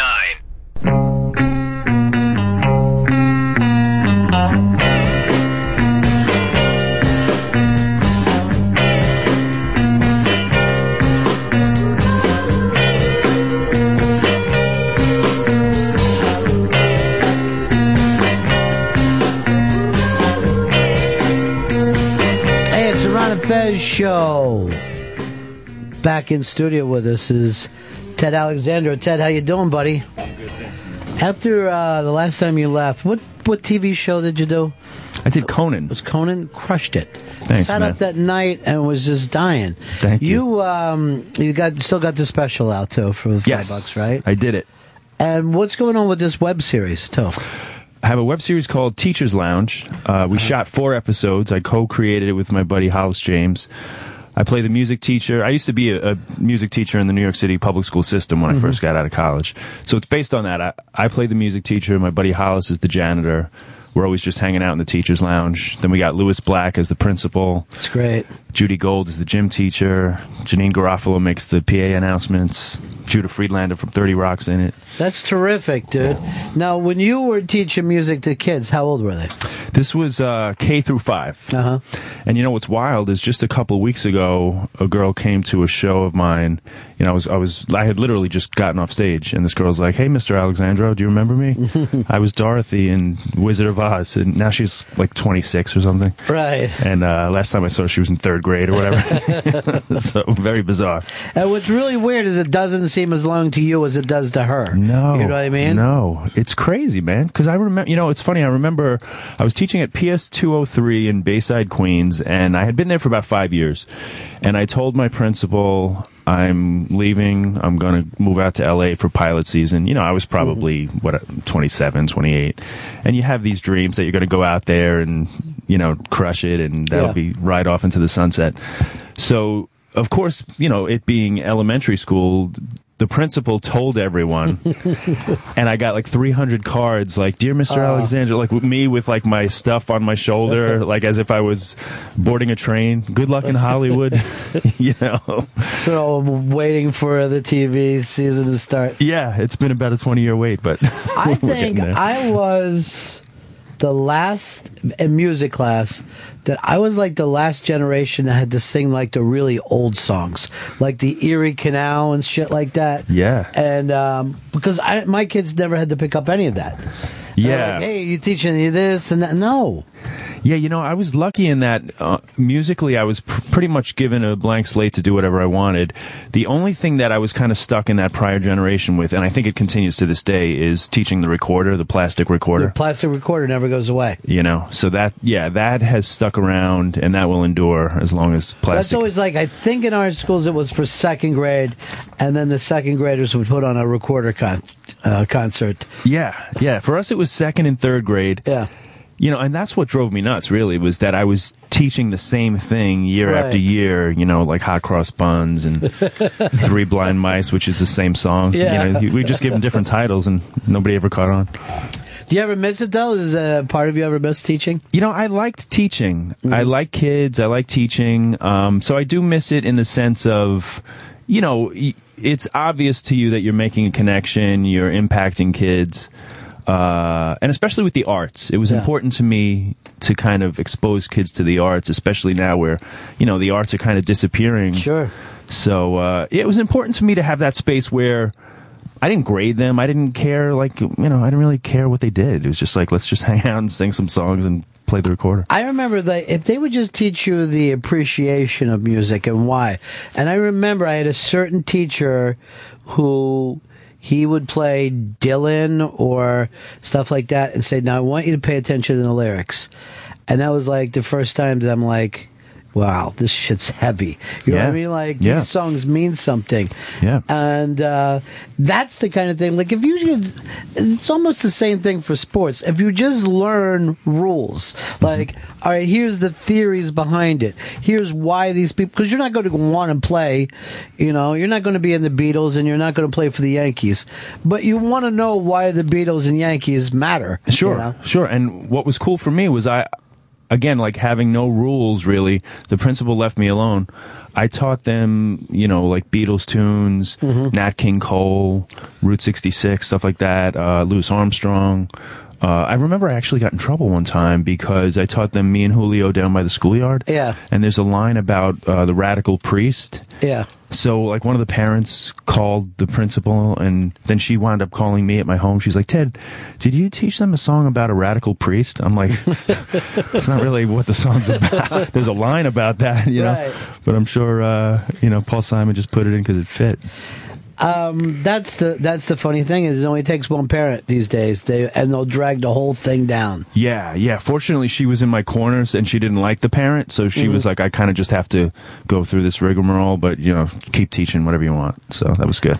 A lot of deaths this weekend. Just keep coming up. Peaches Geldof today, only 25 years old. Mickey Rooney, but also John Pinette passed away over the weekend, who was really one of the good guys. He was great. He was a real singular kind of comedic presence. And he was a guy that was in it before I was in it, so I knew of him even before I started, and was just, he's a hurricane. Like, nobody crushed the way John Pinette crushed. Right. I was fortunate enough to do the Lewis Black cruise. Lou does this Lou's cruise every year. I was on the I guess it was the first one, like maybe 4 years ago, and John Pinette was one of the comics on it. Lou brings on like 7-8 comics. It was like Dom Herrera, Kathleen Madigan, a whole bunch of us. And what was cool is, like, you only did like 3 nights of the cruise, and the other nights you were watching these great comics that you don't ordinarily get to hang out with or see. So I got to watch John do like three sets on that show, and he got a standing ovation every set.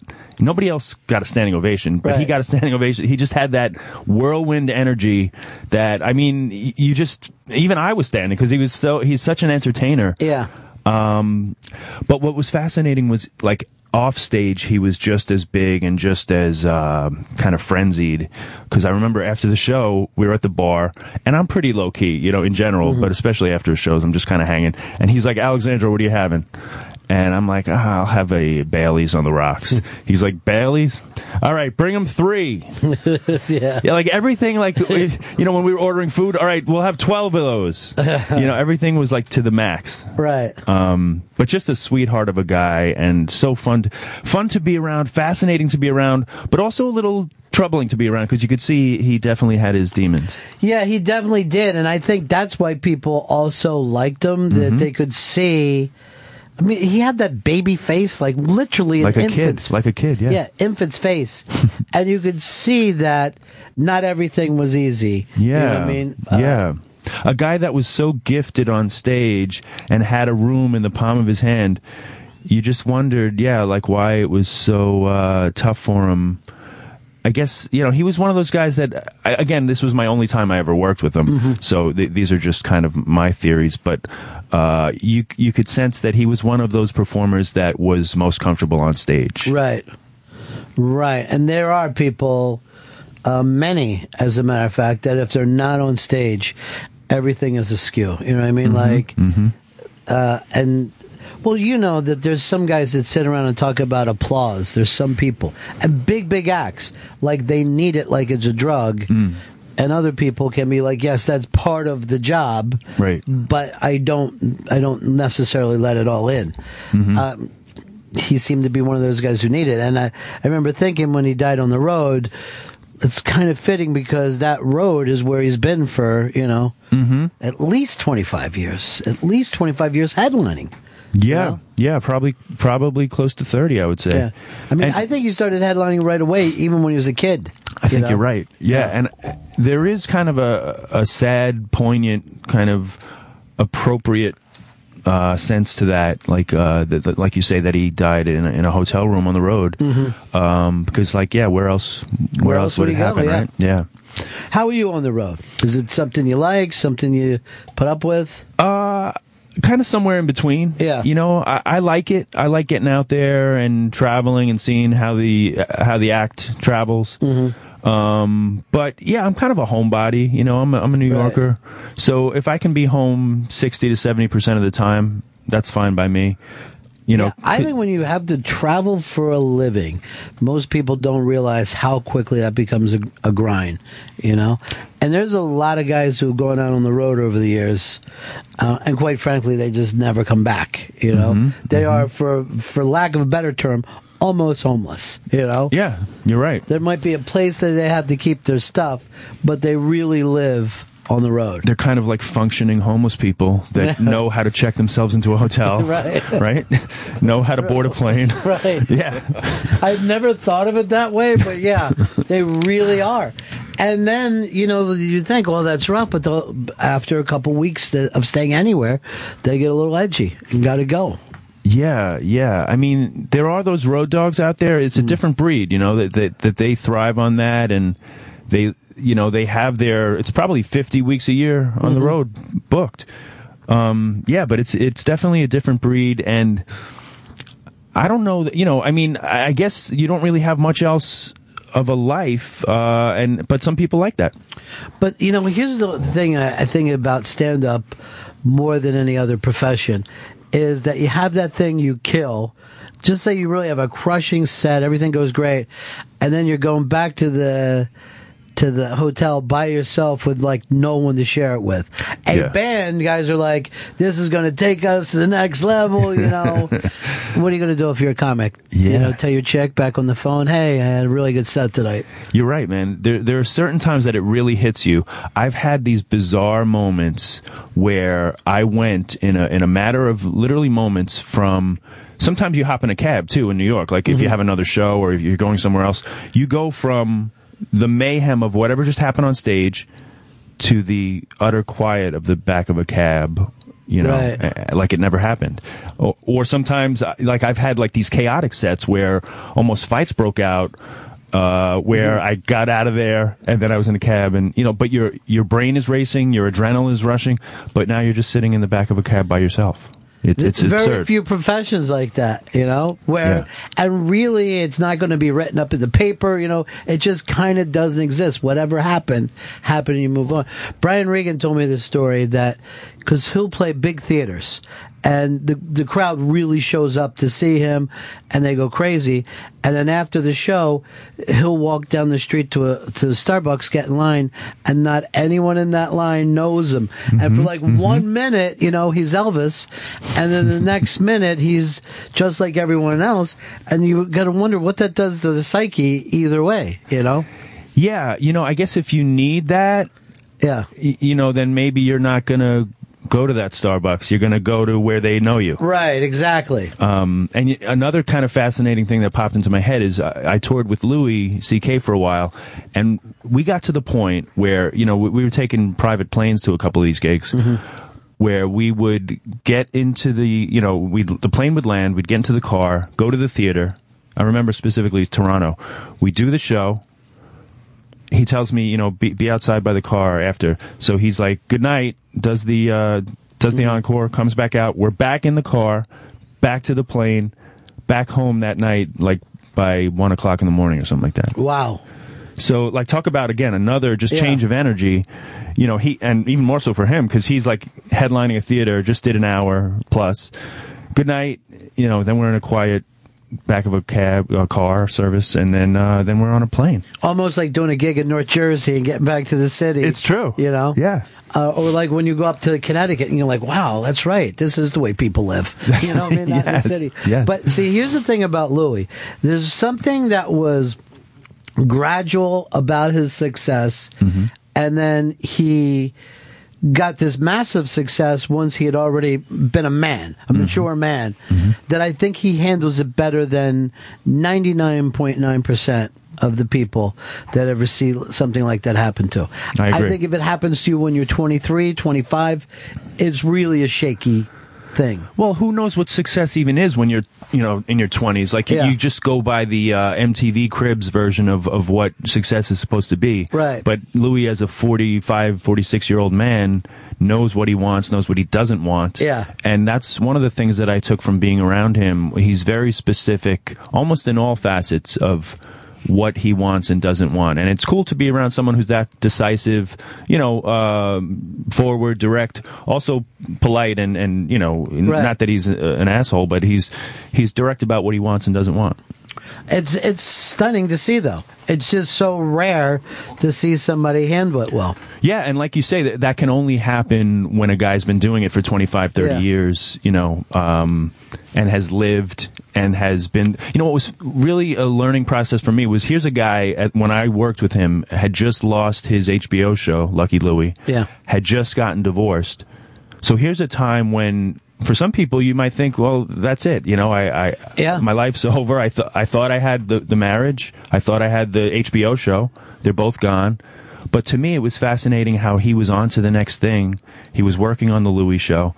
So, yeah, I learned a lot just being around him. Yeah, I did the Unmasked shows, like 1 hour with him, literally at that time. And I remember thinking, wow, he's really handling this well. because I know a guy who had a, TV show canceled, and he basically left the country for, just like, I can't put up with this goddamn country anymore. The hell with these bastards. Yeah. So it was a really tough thing for him.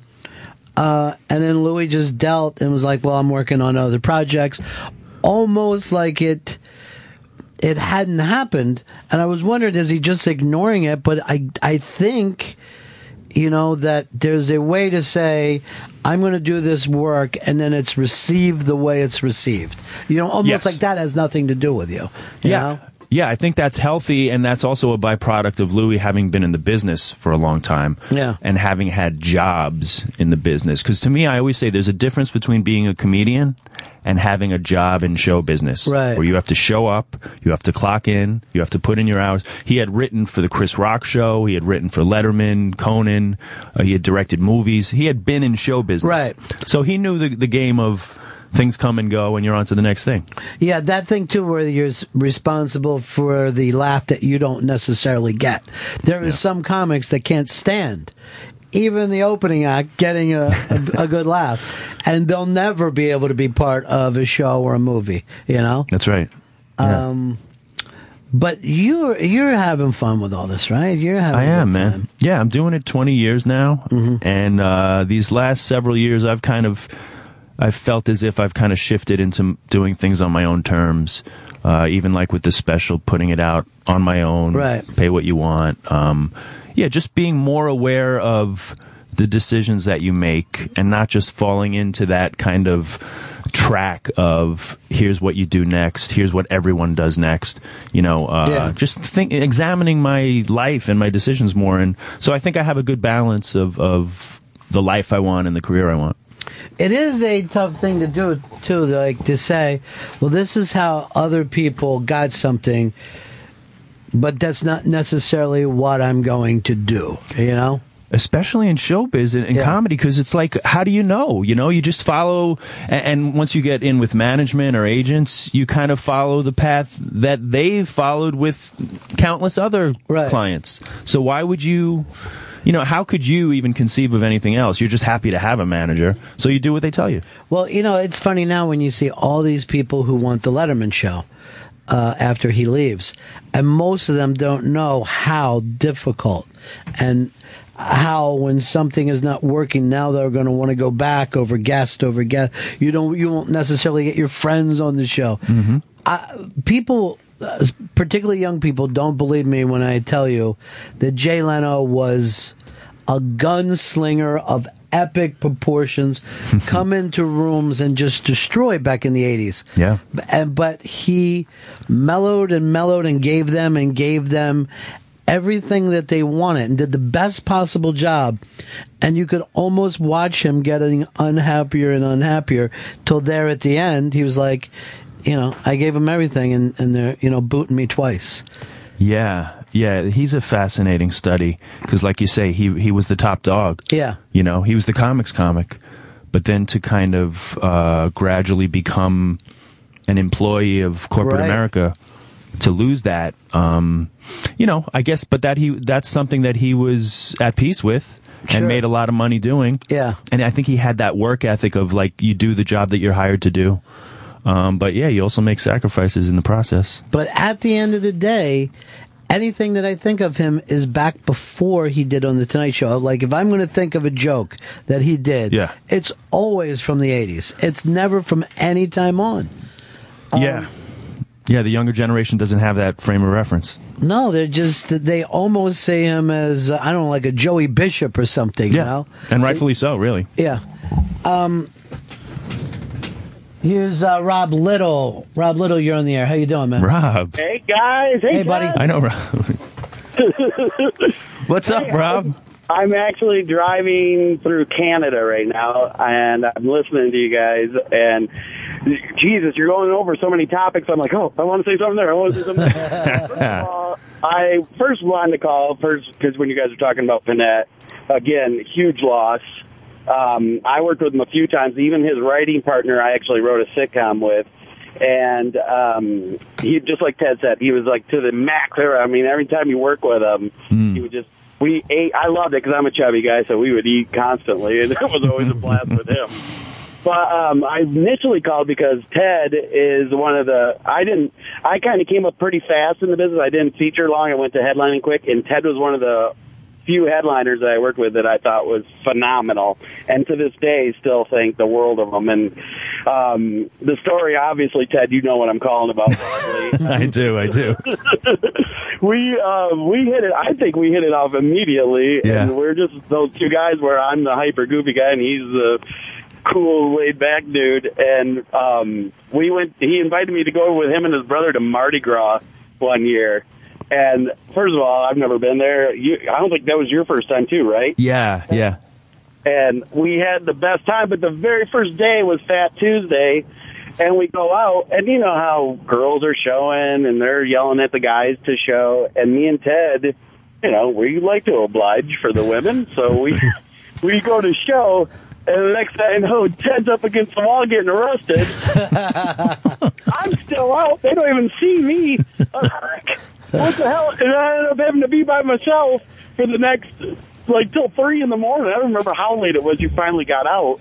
Yeah. That's the worst part, right? It takes forever to get through the system. But then I'm taking pictures of Ted the whole way. That was great. I have my pants halfway down still. Rob's snapping photos. I got handcuffs on, and Rob's on the other side of the paddy wagon just snapping photos of me. And I know. I love that you're sitting here telling all these very deep thoughts and stuff. I'm like, he's got his dick out at me.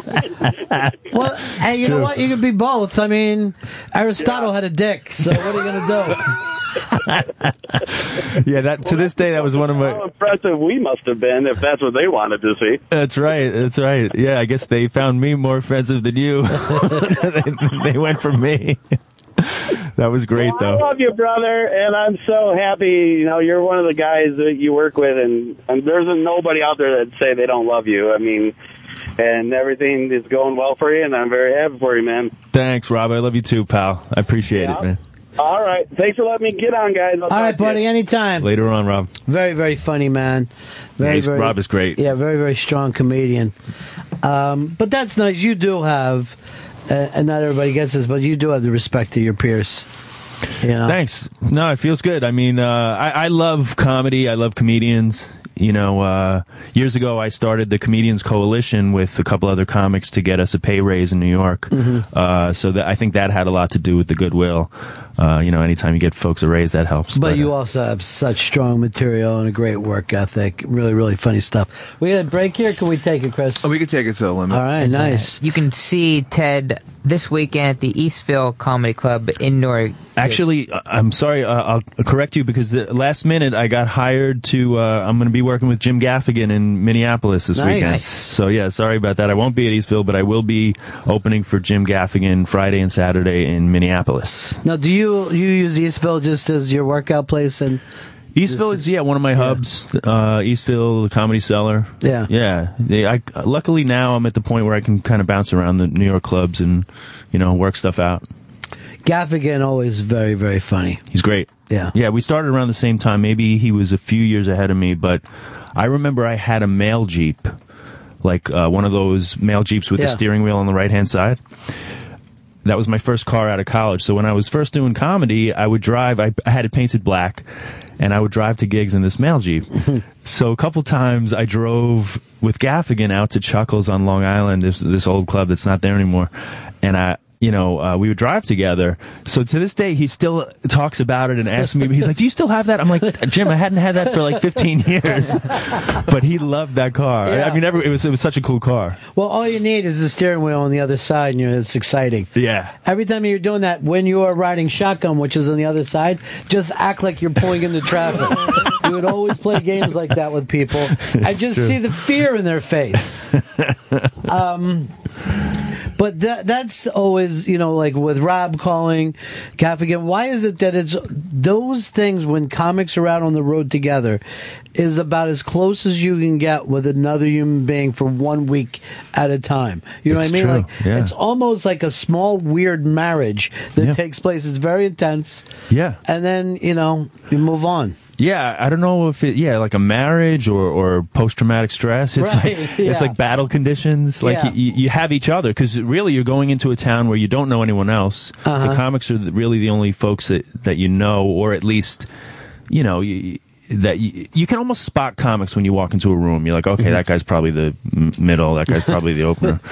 You know, you get a sense for who your people are. Right.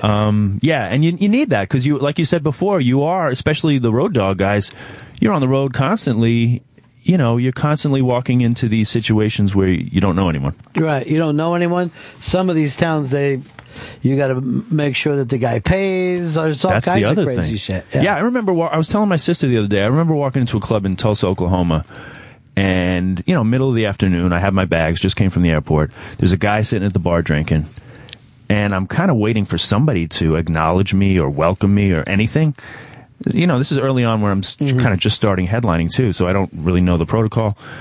And then I say, "Hi, I'm Ted. I'm headlining this week." The guy's like, "Oh, okay, cool." And like nothing from the guy. Turns out he's the owner. Right. And he's not even, I'm like, where do I stay? Like, can you give me the key to the condo so I can change the sheets immediately? And, it's like the guy doesn't, and this is the owner. Right. And this he's the extreme example, but there's a lot of examples like that where, a hello would go a long way when Absolutely. I just got off a flight. Right. That is the thing with them too, is like, they're like, yeah, you're heading over somewhere. You guys, the three of you that don't know each other, all go crash together. What the fuck? That hasn't really been cleaned up. Yeah. It's unbelievable sometimes. You guys have board games, or Yeah. we do here. Yeah, it's true. I mean, you're thrown together, and like you say, so back in the old days, you're actually living together for a Right. week in this comedy condo. So it's bizarre, but it does forge these relationships. Yeah, and it also starts to get the people who stay with it, that the skin will get thick. Yeah. Like whatever happens now will never be as bad as Valdosta, Georgia. Boom, let's keep going. That's it, man. Yeah. I think that as much as anything else with comedy is the job. Probably in life in general, but Yeah. certainly with comedy is just adapting to whatever the situation is. Because you don't know from night to night. You could be in Radio City one night, Yeah. and you can be in the back of a bar the next. And you just do the show and you go home. Isn't that, I don't even know if there is another profession in the arts where you could even say that. I mean, I guess it must be weird and intense to be on a big movie set for like 3 or 4 months, and you got a giant budget and everyone's living together, and then boom, you're basically out of work again after that happens. Yeah, but the difference there is, I think it's a higher level of existing because you have the trailers, you have food, you beck and call, you have people that are there to see that you're taken care of. Comedy is more of, you have to almost surrender an ego in the sense that whatever I show up to is fine. That's what it's going to be that night. Right. If it's going to be a row of chairs that somebody set up. I mean, I did a gig one time where I was performing next to lion cubs because it was a corporate thing where Comedy Central was part of all of the cable networks in this banquet room had a booth. And I was the Comedy Central booth, and people could go around to like this channel, that channel. Next to us was the Animal Planet. So sure enough, I'm performing next to lion cubs, and nobody's paying any attention to me. Why would they? Of course not. I'm watching the lion cubs. If lion cubs came in here right now, it's all we would be talking about. Rightfully so. So yeah, you adapt to whatever it is. But you try not to take that serious as well. You try not to take it personal. You can't. You can't. If when I was younger, I did. Yeah. And you take things a little too seriously. But as you get older, you have to learn how to laugh and just it's another day at the job. Oh, that is so fun. Seriously, I would never be more shocked as one time I had to work next to lion cubs. That I didn't think I would hear today. Can we stop feeding them, please? Yeah. Hey, Kind Dad, you're on the Ron and Fez show. Hey, Ron, love the show. What's wrong with Valdosta, Georgia? It's Titletown, baby. Don't you watch ESPN? I'm very, very familiar with Valdosta, Georgia. And God bless you people for how you are, but it's really an anal wart. And I'm not saying that to hurt your feelings, but you've had to have gotten out of there before, right? Oh, yeah, all over, but still love it here. Yeah. Palm trees. And palm trees. Yeah. Nice. All right, there you go. That's all you really need. Palm trees. Classy. Climb them. Look at them. Is there a comedy club in Valdosta? I don't know if There I've done it. always is a weekend thing that comes and goes. That they throw together. Like most places in America. Comedy night. Yeah, there's something that happens at some hotel and will not stay there under any circumstances. Chris, what's some of the big stories going on today in the news? Well, there's the Florida woman that got busted for killing a chicken while filming porn. And then that they're apparently there's some sort of subgenre of porn called crush porn, where people aren't happy with just seeing her give a blowjob. She has to be killing something at the same time. Now, I thought it was like it was going to be like Santeria or something. No, this was like a porn set. It was called SOS Barn. Because I would have thought I wouldn't be into it, but I remember this Mickey Rourke, Lisa Bonet Santeria movie years ago, and I can't think the name of it. I know he played a character named Johnny Handsome, and I thought I would have been turned off by chicken killings during a sex scene, but it worked. Angel Heart. That was the name of it. You know what's interesting, though? Like, if you go a step removed, like, what if they're just eating chicken while they're having sex? True. Like, somebody had to kill and cook the chicken, right? Right. So why is that a genre? Is that a subgenre? More. I think because it's snuff, because it's live on the camera that they're actually cutting this fucking thing's neck. But when they show it? Yeah, when you're eating chicken, you're actually tearing flesh and muscle off the bone with your teeth. And going, I mean, it may be as close as humans are to being wolves when you're eating chicken. Because most of the food you don't have to pick up and start biting like you ran it down. Well, I prefer to if it was acceptable, just pick up a steak and just eat it with my hands. I would love to do that. Do you do it at home if you have a steak? Yeah. See, I think you can with a T-bone. No one is going to get mad at you at a picnic for getting it. But if you pick up a fillet and start biting it like that, I have before. Yeah, it's like an apple. It's fucking meat apples. Well, I really want to fucking treat it. It's a meat apple. I know the new place I'm opening up. There's a restaurant called Meat Apples you got to get to. I think they were probably more upset that she was actually killing rabbits than chickens, because they'll just kill a chicken in a restaurant, but rabbits, don't they scream if you would kill them? I mean, that can't be. Nothing on the planet likes to be killed. Hard to maintain an erection when there's a rabbit just screaming 3 feet from you. Well, you don't know until you try. Yeah. Apparently for some people it helps with the erection. It helps them. It wouldn't be a subgenre unless there were people out there. Oh yeah, at the very least, she has to start making rabbit noises. At the very least. So this is Florida again, right? Yeah, this is Miami. This is where the shoot went down. Florida's the wackiest, man. Do you think she showed up and then they just told her what was going on, or that she was the one that originated the idea? So you're saying it might be just a gig for her. Yeah, all right, in this scene, remember, before he shoots, kill the rabbit. All right. Yeah. Well, that's $400 you're saying I'm getting for this. Yeah. $400 for one scene. And then it goes everywhere on the internet forever. I just I almost bash his head with a mallet, and then just you get a cutaway, or I really do this now. I don't know whether you saw that thing too, that the latest school sex thing, and you having a school background. Yeah. Luckily, you were with little kids, right? Because now it used to be male teachers would sleep with some female students, but now it seems to be women teachers sleeping with 17-year-old boys, and this thing where he was on TV defending her is why you don't want to sleep with a 17-year-old boy. They're stupid even when they're trying to help. They're dumber than dirt. Is this a new one? This just surfaced? Yeah, this one just happened.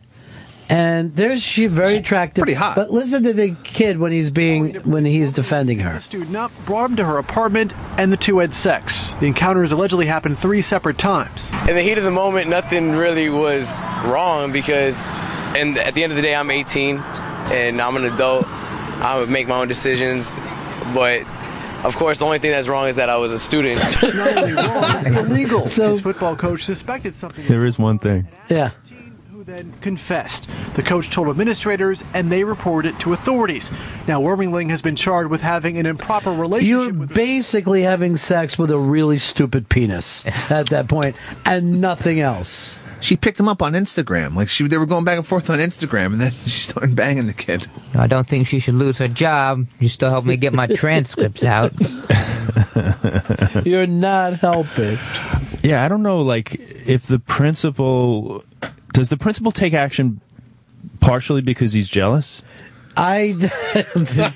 Well, if you're a teacher at that school, she would be the one you'd be looking at. Yeah, she's an attractive woman. My favorite out of all of them was the lunch lady that got caught up, because how do you... I mean, I can Someone see... was banging a lunch lady? I see that you could brag about banging the blonde teacher, but hitting the lunch lady is just beyond. Lunch ladies look like work release, at least in my fucking high school. I mean, they were all tatted up. It was fucking very scary, actually, to get shitty fucking high school lunch. Yeah, I've never seen anything but scary or old. Right. You know? Or just somebody's mom, too. That I would go Hey, for. honey, here, take another slice of pizza. Get away from me. They would always give you those weird little brownies that were like the peanut butter and chocolate brownies. If it was someone's mom that you go like this, yeah, I'm friends with Petey. And then you would get, all right, here's a little something. It's a hookup. But again, isn't that like jail? Where you just, here's something terrible, but you're getting a little more than everyone else. I don't remember seeing you at the sleepover. Okay. Well, that's like jail too, with the corrections officers sleeping with the. Oh yeah, right. It's the same. Maybe it's the same type of, because these. I mean, they always paint the woman as mentally ill, right? But the guy, they're just like, he was a dude. He's just trying to get he was laid. doing what he wanted to do, but the woman has mental problems. Yeah. This was a great story over the weekend. The FDNY plays against the Cops in a hockey game that breaks out into a 30-minute fist fight. Both benches clear, and they just fight it out for 30 minutes. I saw that video. But does that surprise anyone? No. That's why they have the game, That's right? why you got to do the game. It's a hockey game, first of all. And second, it's between the cops and the firemen who don't like each other. And someone said that look at these guys going at It's a fucking full-on brawl. That's as good as any NHL fight. Yeah. Oh, look at the refs really getting in there, too. Huh? Yeah. One of the things that they were chanting at the Cops was Dunkin' Donuts. Cops have been hit with a donut line our entire lives now. Yeah, they'll never get away from it. We don't go there that much. Once a week, maybe. It is the strangest stereotype that we have, and no one brings up that they're going for coffee. That's what they're really doing there. They're not thirsty. If I was a cop, I'd yell at back. It's just coffee. It's the only place that's open. No, you want a Bear Claw. They have breakfast sandwiches, too. Maybe that's why they were fighting, to break that stereotype. One of the firemen said Dunkin' Donuts, and then all hell broke loose. It's New York's bravest against New York's finest. Why do you have the pretense of a hockey game when they could just turn into an actual brawl? Just put them fighting each other. Well, they actually do. They play football, and it turns into a brawl. They have boxing matches. It turns into a brawl. I don't know if they play any other sports. Well, this is only the ones that we know about. They also just go out drinking together, and that turns into a brawl. Yeah. The cops are funny too, because if that happens and there's an assault like that, they don't think, "Oh, I should arrest this cop for punching another cop." They're just like, they'll treat it just like they did in high school. Like, stop it, you two. That's a good point. Yeah. Imagine they just cuffed one of the firemen during the fight. Yeah, because it is kind of an assault. You can't get around it. That's so goddamn funny that they're doing that now. I love it whenever they fight. You got the finest, you got the bravest. Sanitation workers also have a handle like that. Do you know what it is? Is it Smelliest? No, not New York Smelliest. Most dedicated? New York's most dedicated. That would be the saddest thing ever. It is boldest, right? Thanks, you guys. It's New York's strongest. And they use the truck to pick the garbage up half the time. Sometimes. But I also had heard this before, and have gotten calls from those guys. They lose more garbage men than they do cops or firemen every year. More likely to be killed as a garbage man than you will a cop or a fireman. Jesus, how the hell are these guys fucking dropping like this? Heroin overdoses mainly, but no, you get hit by cars. They get hit by cars all the time. That actually happened in Astoria, where I live. Yeah, on a corner. They renamed the corner for a sanitation worker who was lost his life in the line of duty. It comes up all the time. It's crazy, and I had no idea that. Or somebody shoots you because you like threw away their couch, even though a friend was going to pick it up. Just That's getting right. mad at you for that. Misunderstandings. Misunderstanding. That's so weird. Like in my neighborhood, people put stuff out all the time, and other people will come pick it up. Like they'll go like this: I was going to throw this chair out, but it's too nice. So you just sit it on the sidewalk, and sooner or later, a couple of kids are coming by, and they're like, "Fuck, a chair! This is great." They pick it up, and off they go with it. Sure, it has some stains on it, but that's a nice chaise lounge. But it's kind of good. It's like recycling, you know? Yeah. Like, even when I read a book, I'll just put it out front when I'm done with it. Like, here, take it. That's nice, right? It's a nice book. They do it in the basement of my building. It's like, free television. Well, they were doing it in my building, and someone put up a thing that said, "This is not a college dorm." Because somebody was, like, leaving out old CDs and stuff like that. But it's a shame to throw shit out this good if somebody wants it. What if they were leaving and then you were walking back up with their TV and they just saw you? Thanks for taking that. Thanks. You go over your neighbor's house, you see your TV in there. Oh, you like that, huh? Still working, all right. But see, a lot of good shit gets thrown out in New York because there's not storage. Everything that, if you lived in the suburbs, you'd throw in the garage. People go, "Oh, I got to get rid of this now," but it still works. Somebody's going to want it rather than putting out money. You know, the super of my building also works as a doorman for where the Koch brothers live on Park Avenue, wherever. He says, you know, it's like one of the richest addresses in the world, whatever.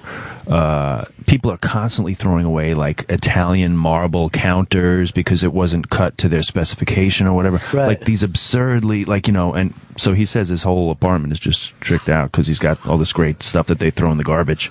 Not only, but I read there's a building over there that people tip so well at Christmas to the supers and stuff that these guys can retire at a really young age if they go to Florida with the money. Like some of these guys, when you're worth $1 billion, you're like, "What did you give the super?" "I gave him $100,000 because remember, you know, he's always there for us." He fixed that leak. Yeah, they just don't think of it like real money after a while. And if you keep your shit together and just bank that money, you're able to clock out early in life. Help them get rid of a body every now and then. Probably Whatever it takes. It was the same building that A-Rod was living in, and these guys said that he was cheap, by the way, and they always had to bring his hookers in for him. When they came out in that book, that was just about that building. Right. And it's on Park Avenue. Yeah, there was a PBS documentary about the Koch brothers building, but they said the Koch brothers were actually really cheap. Is that right? So maybe it might be a different one. Yeah. Well, the thing is, some people, you know, particularly some of these Wall Street guys, they're just throwing cash everywhere. Sure. You know, they act like life is Vegas. Yeah. Where they're just like, "Yeah, how you doing? Thanks a lot. Remember my name." Like, they'll come into a restaurant. "Look, I'm going to come in here tomorrow night with a girl," and they'll give the guy $100. So when they come in, it's like, "Hey, good to see you again, sir."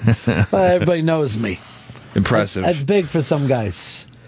All right, we got to wrap this one. Good to see you again, man. Great to see you. Go ahead and do your plug thing, Plug King. Comedy Castle, Royal Oak, Michigan. You can see Ted Alexandro there later this month, April 24th through the 26th. And you can download his special, I Did It, at tedalexandro.com. It's pay what you want. 99 cents and up. 99 cents and up, pay what you want. How's that worked out for you? Great. You trust people and you like them now. You like them more. I was very pleasantly surprised. I'm glad to hear that. Well, it's very, very funny, and you always crush. It was great to have you come by. Thank you, guys. I'll see you again soon. Cheers. That's it for us. See you guys back in here tomorrow. It's the Ron Fez Show. Satellites gone way up to Mars. You know what you've been doing? You've been listening to the Ron and Fez Show. It's now over, but don't worry, you can listen again and again on SiriusXM On Demand. Go to SiriusXM.com/on-demand. Listen to Ron and Fez whenever you want. Go to SiriusXM.com/on-demand.